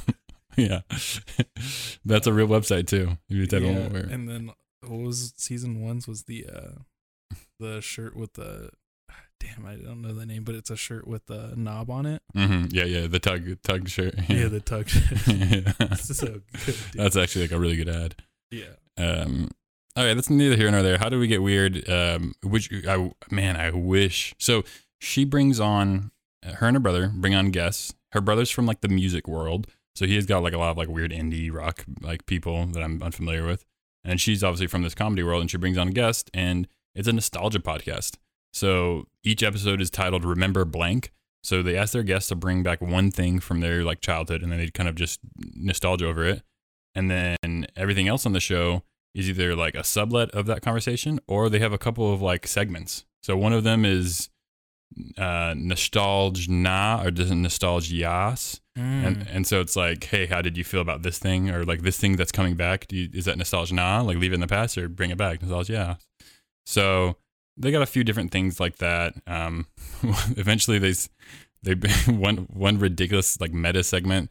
They like were dunking on like board of directors of like bad companies. And then they brought on like this band guy I was unfamiliar with. And they're like, hey, we've been dunking on, board of directors. Now let's dunk on which board of directors should be fired from this band. And it's a manager band. And it's like 12 people, and they're all managers of different companies. And like they were like all interviewed for like a Business Insider like article, and like them talking about like how tough it is to like find time for the band, and like how they're learning like basic fundamental like human skills while being in a band. It's like, yeah, no wonder you're soulless like CEO of a corporation. they're like, is it tough like with all of you guys being leaders of your own company to like have like a front man? They're like, yeah, it's tough not having a someone to lead everyone. We're all on equal footing. But needless to say, very fun podcast. It's just something I picked up on the side. I really only listen to the people I know, like a lot of like other SNL alumni. So like Beck Bennett's on there, Kyle Mooney, Jay Farrow, tons of different people. Billy Monahan. Also Patton Oswalt and his wife were on there. So comedians, funny people that I know and like. And then I listened to a couple. I'm like, oh, I wonder if these musical artists are good. But if you just don't know the person, it doesn't really mean anything. But if I do like the topic, I'll listen to it. So if one was like Remember Digimon, and it was like fun to hear them talk about Digimon. I could talk about Mons all day. Dude. Yeah, he's real passionate. He was one of the younger guys. A lot of the people are like from the generation before us, so they talk about some stuff. Okay. That we didn't really have relationships with Garbage Pail Kids. Garbage, yeah. Because that was like, that got big like 92, 94, like before you were born. And we were just at the tail end of it. Like I remember them, but like. Yeah, I probably had a deck of cards of them. I probably had a handful of cards, maybe 10. Yeah. Just mixed in with the Yu-Gi-Oh cards or something like that. I mean, but there's like a point where there's thousands of them. Yeah, same thing with like Pogs. Like I wish I was alive in the era of Pogs because it seemed Yeah. like such a fun like thing to like. Oh yeah, it was totally like for us too. Yeah. We love like were you the two things that I loved like physically were Bionicles and I do love Bionicles. Mighty Beans. Mighty Beans went crazy, dude. I have no idea what Mighty Beans are. You don't know what I Mighty think Beans those are? missed my scene. Dang, dude, you're not on the Mighty Beans scene. Mighty Beans. It's right there with Pogs and hold on. Garbage. It's the mixture of Pogs and Oh Garbage my Pail. gosh! Dude, I think I've seen these. This is something I haven't thought about since I was like, "Oh, bro, they're still releasing Mighty Beans. They have a Fortnite pack of Mighty Beans." Yeah, they're still releasing Mighty Beans for sure. Wow. The hype has definitely died around them. I haven't seen a Mighty Beans commercial in a while. You know, I may have owned some or like collected some from someone else, but yeah, that is definitely Pogs and Garbage Pail Kids. That's insane. I have not thought about Mighty Beans in a decade or more. I'm glad, dude. I'm glad. Maybe we should get a pack of Mighty Beans here soon. Maybe you should guest on How Did We Get Weird and bring up Mighty Beans. I'll bring in my Mighty Beans. I know me and my brother had a decent size. We had a decent collection of Mighty Beans, and like they're all based off of rarity too. So like you get your pack of Mighty Beans, and it's like you got like 4 commons, like 2 rares, and then 1 like ultra rare. Dude. I didn't think about this when looking at them, but there's like collector cases where you like fit the beans and like imagine opening it up and be like, "Do you want to see my beans?" Yeah, dude, it's completely like awful childhood stuff. There's some bins that are not just bean shaped collector bins, but you would put them on tracks and like roll them down the tracks. Oh man, because there's like a little metal ball bearing inside of them that makes makes them mighty, like wobble. Yeah, you know what I mean. So you just roll them down the tracks. They're great, dude. This is awful art. It's just like screen printed like little pieces of plastic. Oh yeah, they're terrible and like they're so bad. Like the classics are like, you know, this guy's got a fucking butt crack showing. Yeah, like a lot of like there's like cleavage and like there's exactly. They're very crass for like a children's toy. But I love those, dude. That's crazy. Shout out to Mighty Beans, man. That's how you got weird. So I'm giving the show what did I give it, a 78? I think it's very good. It's a good nostalgia. Podcasts are fun. I think our conversation was more fun than I've had. You bringing up Mighty Beans might have been the most fun. I've been like, oh yeah, what the hell? Because a lot of their stuff is like, remember field trips? It's like, yeah. I don't know. You got to get deeper than that. Yeah. You got to go a little bit more specific. What are you potting? What are you potting about, bro? What are you potting around? Similar to you, I just picked this up on the side. I think it's a fine show. It's fun for me. I did see the art, and I do like the art for this show. Yes. So, it sounds like something else. Like, in all honesty, if I said National Park After Dark to you, what like you think of a radio show After Dark around the campfire? I was thinking almost like National Geographic, like Nat Geo type show. But it's a little different than that. A little bit more aligned with our spook November qualities of this show. Oh no. This is a very different show than I was thinking it was. Keep going. It's really just 2 women talking about national parks and giving facts and information, but then also she will write a script. One of the hosts, she'll write basically a complete script of kind of folklore and spooky-ish things in and around the national park lore. This is the cover art that I saw. I'm showing it to D-Ray right now. It's a skeleton holding out a crow, and I was like, oh, this could be cool. Could be interesting. This is a show my wife would like, but I'm telling you right now, I think I'm just getting overly passionate about. That's sick, dude. The old art is crazy.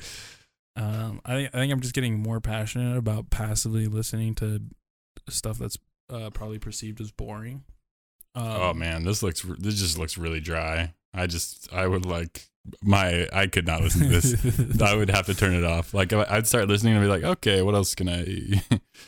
It was a struggle to find something entertaining this month. I hear you. I'll be honest. You gotta like hunt a little bit for some podcast gems. Good thing that we have like 15, 20 episodes of How to Waste Your Time that you can just jump to the podcast section and be like, oh, what podcast I want to listen to? And good thing you have people like us to recommend you good stuff. For real, because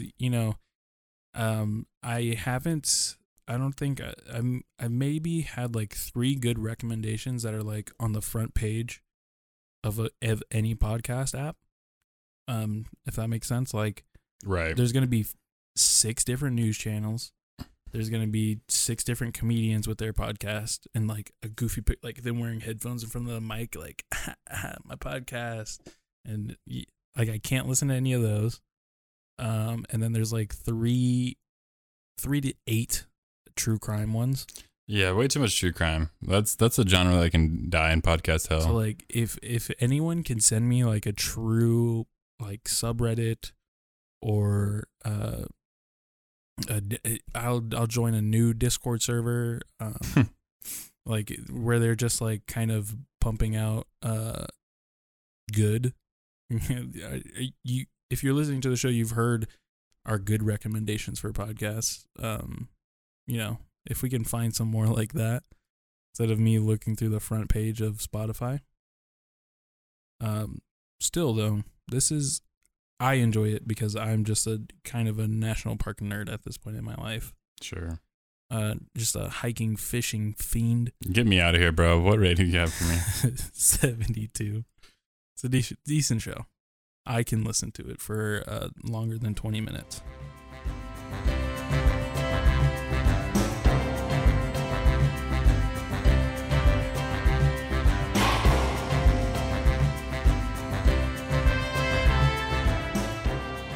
All right, bro. In the medium of music, I'm slamming into your system. I'm snapping into your Slim Jim with a album that found me. All right, I didn't find it. It found me.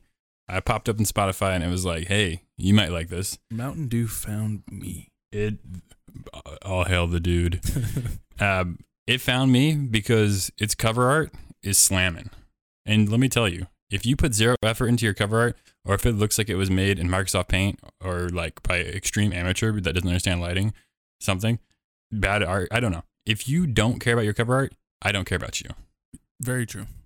That being said, Childish Gambino has an album that's just the white cover. That's a little different. If you have street cred already, whatever. But if you're trying to grab my attention, Fruit Town by Standards, this is how you effing grab my attention. You got a bunch of different fruit on top of like a freaking city. You got like some funky ass looking fonts choice for Fruit Town. Like you show me that and I'm going to click on it. I don't know what genre Standards was. I'm with it. I'm looking by the look of it. I'm guessing K-pop, right? I've definitely heard and seen a K-pop video where there's the main point is fruit. Yes. The main protagonist in the K-pop video is what fruit are they dressed as? Yes. And I thought that's what I was getting myself into. The band is called Standards. It didn't mean anything to me, right? But I gave it a little listen through, right? Give it a little skip to do. Here's some little whirl in the tape deck. Here's the name of the songs also. Ready? Snack, Coconut, Cherry, Bubble Bath, Melon, Acai. So I'm just looking at this and I'm like, okay, I'll give it a listen, right? They're setting up for the meta curveball, and I want to give it to them, but they're gonna be math rock, kind of hard rock fusion. Pew, pew, pew, pew. Everybody's hands in the air. They are math rock, bro. That's insane that you snipe that specific Dude, right out of subgenre. their fruit faces, dude. That's insane. So today I'm gonna be playing for you 8-Bit by Standards. Their whole entire album does have kind of like a light, almost like dubstep adjacent type of like beat poppy, but 8-Bit is like the most fun song. It's just super well produced, really fun. Standards I think they're out of Brooklyn. I don't know where they are. Would be a bunch of Brooklyn nerds wearing beanies and finger plucking their guitars. Sorry. To salad. I lied. They're a duo from LA.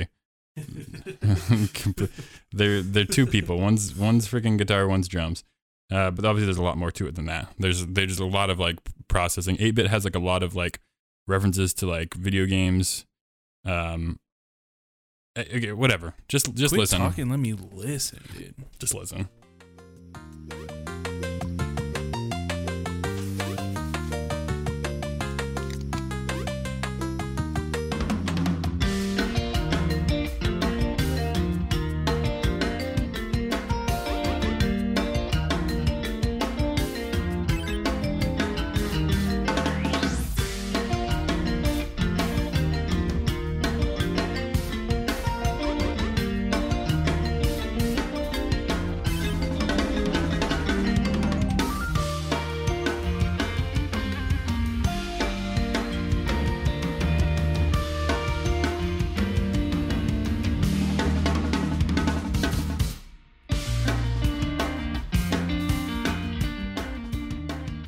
And that was 8-Bit by Standards. Darian, what do you think? You math rock nerds can't hide from me. He sniped you guys out. Put whatever cover you want on, dude. I'll find you. No matter where you are, no matter where you hide. That's probably the most tasteful video game music inspired song I've ever heard. Yeah, some like really smart samples. Smart samples, they're placed very well, and they're not the entire song. No. They're like it's very clear when it drops out to just pure instrumentation, which is nice. I can't help the beginning of that melody is so close to what's the White Chick song? 1,000 years? 1,000 miles. 1,000 miles? Really? I will walk Oh. 1,000 miles. I guess like it's a similar melody. Everything sounds like everything though. It's just the first three notes. Like they're just too close. Yeah, doom doom doom. Yeah. It's too close, and I can't look past it. But it is a very nice song. It was a very beautiful song. Yeah, great. The whole entire album is instrumental. There's one song that has vocals, which is totally different than everything else. So I didn't want to play that one, but I do really like that song. It's a very electronic math rock album. There's a lot of heavy editing, a lot of like audio mixing, but it's just a really solid stuff. These guys can really play their instruments, and they're just really smart with sound production. Yeah, they're ripping, dog. I know what I'm listening to on the way home. Good. I know you say that a lot, but this time I do it. Okay. I do. We don't. Why don't we ever have conversations about it? I mean, we could do off air. Even if you're not gonna waste cap it, we can do it off air. Because I do it with the intention of waste capping. I get a few ideas in my head, but then there's also something in the show that I want to watch more or consume more, and then that pushes it out of my head. And then we don't talk about it. Let's vow you're not gonna waste cap this album. I'm just gonna talk to you about We're it. just gonna talk about it. We're just gonna chat. There's a But we couple will of buds. record it and put it on Bonus episode. bonus episode. But hey, so this is our 10-minute conversation about Fruit Town Standards. But I mean, they're fun. They're fun. They're light. They're good. I mean, Standards. I'm giving this album an 89. I think it's nearly a masterpiece. I think it's an extremely great album. It's one of my favorite albums of this year. I think it's in my top 5 of the year. It's all around really like, I had like 7 different songs I liked, and like I put the heart on Spotify, and they're all in like the back half of the album. So it's really, really solid. The front half, like I said, is a little bit weaker. Holds it back from a little bit, I think, overproduction, but the back half is really, really solid. And that Cosmic song that has the singing on it, it's almost acoustic with like acoustic guitar. It's very, very light, very fluffy. Math rock nerds. I see. Let me show you some real music. Show me some real music. Intergalactic by Kid Cudi. Oh, so you're literally just reviewing the album that the movie. Yes. So you're using the same piece of content twice, basically. No. It's literally every song on that album is in the movie, right? Yes, but I spoke about the movie and the animation. Now we're going to touch the soundtrack. So the soundtrack is available as a standalone on Spotify, right? We've moved on from Spotify. Oh, that's right. You Apple Music I'm family. Appy Music, dog. That's cringe. We run Appy Music. We make money nowadays, bro. That's cringe. Here's the thing. That's like me watching Dunkirk and then being like, here, let me review the Dunkirk Hans Zimmer album. No. Yes. It's a little bit different. Is Hans Zimmer primarily a musician? Yeah, Hans Zimmer, And yes, did he's a he composer. direct Dunkirk? He's a composer. No, he did not direct Dunkirk, but he probably had some hand in. I'm sure Christopher Nolan was like, "Bah, bah, bah, bah, bah," and Hans Zimmer's like, oh, this is what I do. And they probably had a couple moments like that. Okay, so I'm reviewing this because Kid Cudi is primarily a musician, and then he also made an animated movie. No, go ahead, bro. Like, don't let me stop you. I just think it's whack, but it's fine. You're stopping me. There's the rules of How to Waste Your Time are loose and fly. I've waste capted things from several episodes before, so don't let me bring you down, bro. You enjoy the music however you want. I'm gonna listen. I'm listening to you. You're gonna force me to listen to some effing song on here, I'm sure. So just because you said that, I'm changing what song I'm gonna show you. Great. I'm glad I said something. Okay, I'm sure glad you said something. This is "Do What I Want" by Kid Cudi. Do. Says she ready to play. It's all a game, and I'm doing my thing. More rage, black portion of rain. Someone stop me, bitch, get off me, man, my life ain't the same. Natural killer, born to son of feeling the pain. Now it's like I'm on my super and I'm feeling them gains. Been through hell and back, made it, it's a rap. Can't keep a nigga down, baby, that's a fact. And I rep it, Cleveland City, running through my veins. 2BK, East New York, and I never change. Keep my niggas close, just like I'm supposed. This is for my people, truth is what I wrote. And I feel like I can do what I want. Living, I'ma do what I want. And I feel like I can do what I want. Living, I'ma do what I want. And I feel like I can do what I want. Living, I'ma do what I want. Do What I Want, Kid Cudi. It was the song I was gonna show you. I just lied to you. Oh. But that song specifically, I feel like, is its best relation to, Into Cud, Man on the Moon 2. Yeah. It's homaging to those for sure. For sure. It's a party song. It fits the party animated music video that it's paired with. A lot of the other songs on this album are just like generic love songs that fit in a romantic comedy, which is unfortunate for Cudi, because they just lack sincerity. Sure, like And- his flavor, Yeah, because his mystery flavor. I mean, yes, anyone can make a love song, and I'm sure it's very difficult to make a love song that's relatable, and then also put hip hop on it. It's just you're throwing a lot of wrenches at yourself, trying to fit inside that box. But still, I think this album sounds a little bit fresher than maybe some of the newest stuff Kid Cudi has. Yeah, I haven't liked a lot of his like stuff the stuff in this decade. I have not enjoyed.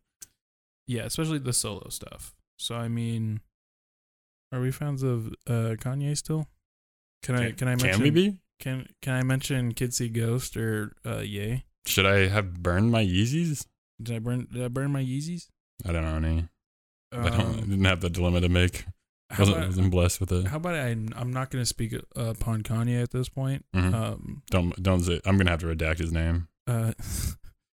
I'll publicly denounce him here as well.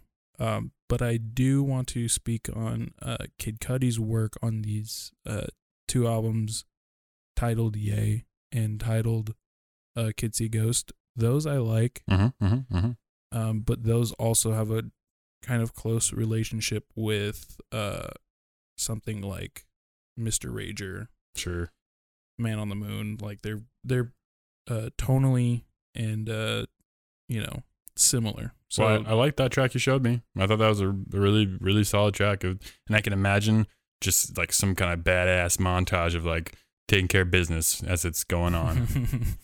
The video's great. The video's good, and the movie's good. What are we gonna rate? Yeah, drop it like it's hot, bro. Drop a rating on its frickin' head. Nearly almost clicked on another song. You wouldn't be the first time you did that. This Intergalactic's gonna be at 72 on the Spotify. So it's better than the movie. It is better than the movie. The album is better than the movie, by 2 points. Just because the movie is nothing new. It even looks like other things.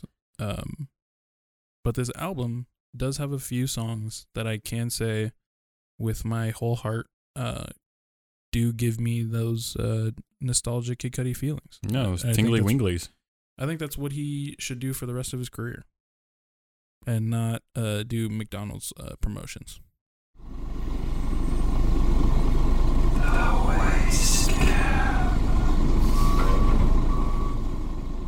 Back it up now, y'all. That is the Waist Cap. If any of you are not familiar, it is the segment where we review one thing that our co-host reviewed in last month's episode. So last month, D-Rag brought to the table in the movie section the movie Pearl. I decided to go to the movie theater. There was nothing showing that I wanted to see. I take that back. Nope was going to be shown there, but I ended up watching it at home. I think Pearl I could have watched at home as well because it's been out for a minute. But it was showing there. I wanted to fulfill my Spooktober quota, which I did. I watched 5 spooky movies in Spooktober. That's usually my quota. And Pearl was one of them. It's a horror movie, as we talked about last month. This is going to be our spoiler chat. So if you haven't seen Pearl and you plan on seeing it, duck out right now. If you don't know what Pearl's about, you can stick around. You can stick around, and maybe this might want you. Maybe go look at last month's episode. Maybe that's a little cleaner for you. You know, last month's discussion on Pearl will be a little bit better if you haven't seen it. But if you're thinking I maybe won't watch it, maybe will, stick around. Maybe our conversation will talk about it. You need a second conversation to convince you to Pearl. This is it. I liked it. It was great. I'll off the chopping block, as you might have noticed in the notes file, I gave it an 81. I think that's pretty good. I think it's great. Pass is pretty good. It's something that is, like you said, Hitchcock inspired, but I would also throw in the likes of Stanley Kubrick, who I think is Hitchcock inspired himself. And I also throw in the likes, it feels like it was written by Stephen King. Yeah. Which are all big compliments. You know, it reminded me a lot of Misery. Our main protagonist, Pearl, is a legitimate psychopath. You know, she doesn't. The female psychopath is a Stephen King classic for sure. She doesn't regard human life, or really the life of anything. Truly, there's some fun scenes. Steph thought the scene where she's dry humping a scarecrow was a little gratuitous. I thought it was fun. I liked it. I liked it too. It's different. I liked it for the wrong reasons, probably. It's very different. What were the wrong reasons? I would have loved to do a Pearl and Scarecrow couples costume. Ooh, that'd be a great one. It'd be killer. That'd be so good because that Scarecrow is very human. Like, yeah. I almost thought it was gonna be a body. Yeah, it should have moved a little bit. It should have. That would have been fun. No, it was a good scene. I think it's just like it's part of Pearl to like be completely insane. Yeah, unhinged. I like the stuff with what I really appreciate is that the people she killed were unjustified. Like, I love that. I really didn't. Yes. I didn't want it to be revenge kills because she's kind of dating the movie Projectionist. Yes. And there's a point where I'm like, oh, he's gonna rape her. This is gonna be really bad. And that's gonna be her psychotic break. Yes. And thankfully, T. West has a little bit more understanding of the genre and a little bit more patience to not make it so trope heavy. That she literally just kills him because he gets weirded out by her for actually being a legitimate psychopath, which is brilliant. Yeah, I think it's that plus kind of more of respect for the villain. Like respect for Pearl, respect for Mia Goth. Yep. Like don't give them something. I mean, not necessarily like give them something of that caliber. Right. But something like crushing her dreams and being an actor. Right. Like that gives the character so much more weight. Yes. Like, no, I want to be a star. I'm a star. Yes. Like, that's like way more heavier. Because, like, not necessarily like, oh, I'm not going to relate to, teens sexually assaulting each other and then Jason going and killing them. Like, of course, I'm not going to relate to that, but like having a dream crushed, and like that's a very human feeling to kind of like portray in your villain, your straight up villain. And then like there's a sense of you that's like, oh, yeah, dude. I mean, she's freaking out right now. Right. But you got to stay calm. And Yeah. that's the monologue. I don't know if you talked about it last month. The monologue is a little bit much. I touched it. It's a very, at the end of the movie, there's a very long monologue in her house where she's talking to Misty. It has to be like 5 or 6 minutes of one continuous take without cutting back to Misty. It's definitely a choice. I would have liked to see Misty's face a little bit more because I felt like I wasn't very satisfied with Misty's face after the monologue was over, because that's a long time to hear one person say anything, like just period in a conversation. I guarantee you that there's that monologue with over the shoulder Misty shot. There has to be, that got cut out. Yeah, There has to be that same monologue where the camera's over Pearl and it's looking directly at Misty, and I just don't think maybe the actress Misty kind of like, I mean, it's obviously going to be extremely difficult to sit through a 5-minute monologue where you do nothing and you just emote the whole time. Right. But even when there was those shots at that table, she was in and out of it. You know what I mean? At least that actress in that specific scene, in that specific performance. I thought Misty was great though. I think she was really good. Her character was awesome. Like sisters gotta stay together, like all that kind of stuff. Yeah. Her character was so fun. And even like to the point where like I don't think she got the role. I don't think she was lying to Pearl when she said I didn't get it. Like, oh, she didn't get chosen either? No, I think it just Pearl was just so in her head because of what like the casting director said, that they wanted a younger blonde. And they're like, then they're going to hire Misty. Yeah. That's she's a shoo-in. And Misty's like, no, really, Pearl, I didn't get it. She's like, no, you got it. You don't have to lie to me. Yeah. And then eventually she's like, okay, I got it. Because she's so freaked out. And I really don't think she got it. Like, so some of that, like mind games. I'll take you with, like trying to make it better. Like, I'll take you with me. Like stuff like that. Yeah. Yeah, I can believe that. The mind games are real fun in this movie. Yeah, for sure. What was also good? Like, don't leave me. I didn't do nothing wrong. Don't leave me. Like that. That's a classic line too. That I'm like, any crazy ex-girlfriends out there? Yeah, the parent stuff was a little unhinged. Like the corpse at the table. That's. I feel like that's been done before. The whole thing was, like I said, 81 great. There's some stuff that was kind of off-putting about the film. I do like the way it was edited. I like the way it was filmed. It's definitely an homage to that era, to that Hitchcock era. There's no swearing in the movie. So again, wow, an homage to like that 1930s era, 40s, whatever, Hitchcock. It's really well done. We're definitely gonna watch X now, and we're gonna watch the sequel in the 80s. I think X is gonna be kind of goofy considering she's like a 75-year-old serial killer now. Yes. Which, because she's so young in this one, so I don't know if I'm going to be seeing this one first. I don't know if that's going to be very believable for me, but whatever. Yeah. The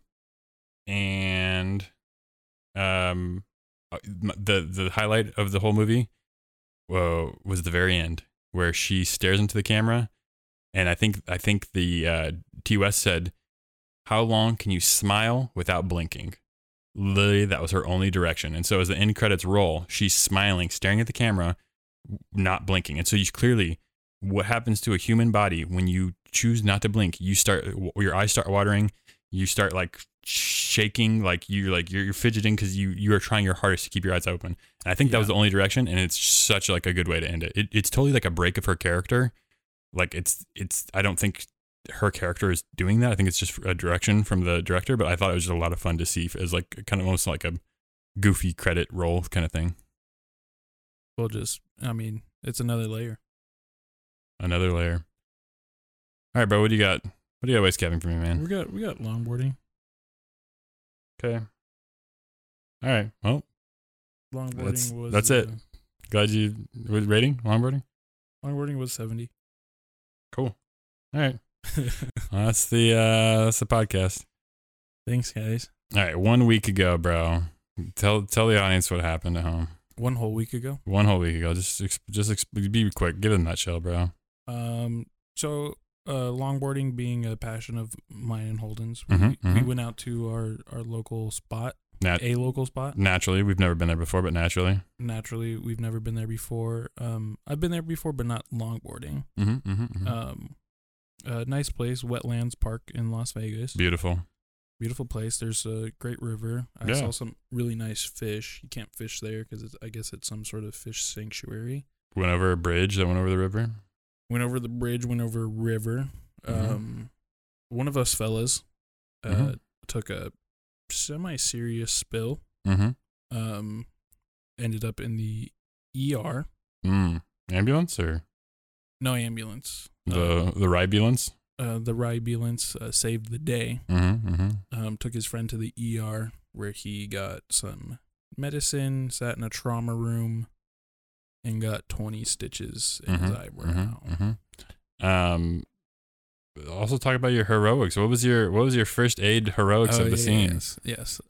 So, as the helicopter was coming in, I had just dragged you and the two longboards over the river, 12-foot deep river.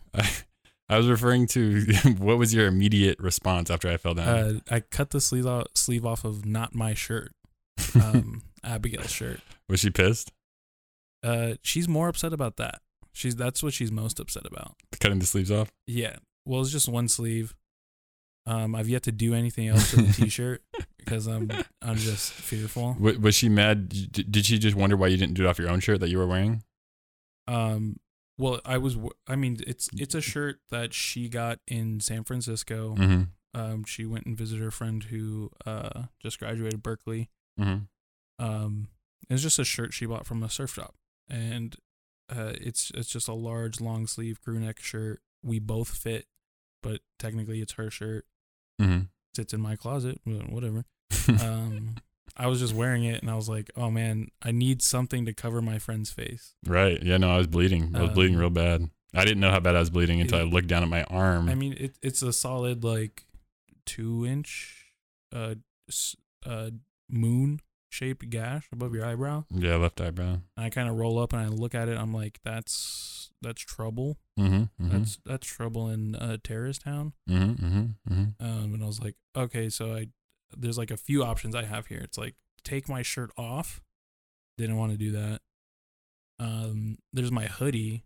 But I didn't want to cut my hoodie and it's too heavy kind of to cut anyway. Right. I could sit there and saw at it for 2 minutes. Right. So I was like, oh, this thin crew neck sleeve would work perfect. Yep. Pop just the tiniest little pocket knife and cut through it like butter. Nice. I was like, this is a great, it's half of a sleeve. This is not too much damage. Right. It's not irreversible damage. Right. I hit you with you got something for me? I was bleeding out. I was like, got something for me? And you're like, yeah, hold on. And I knew I put me at peace.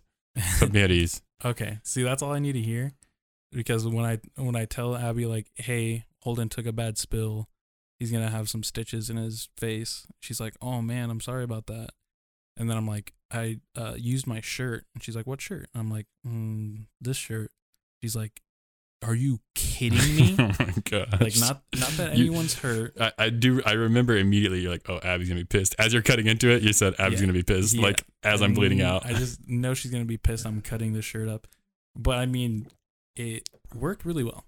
It did. I would say it worked really well. Not just in its actual work as a gauze to hold your face together. Yep. To calm you down, to help you out, dude.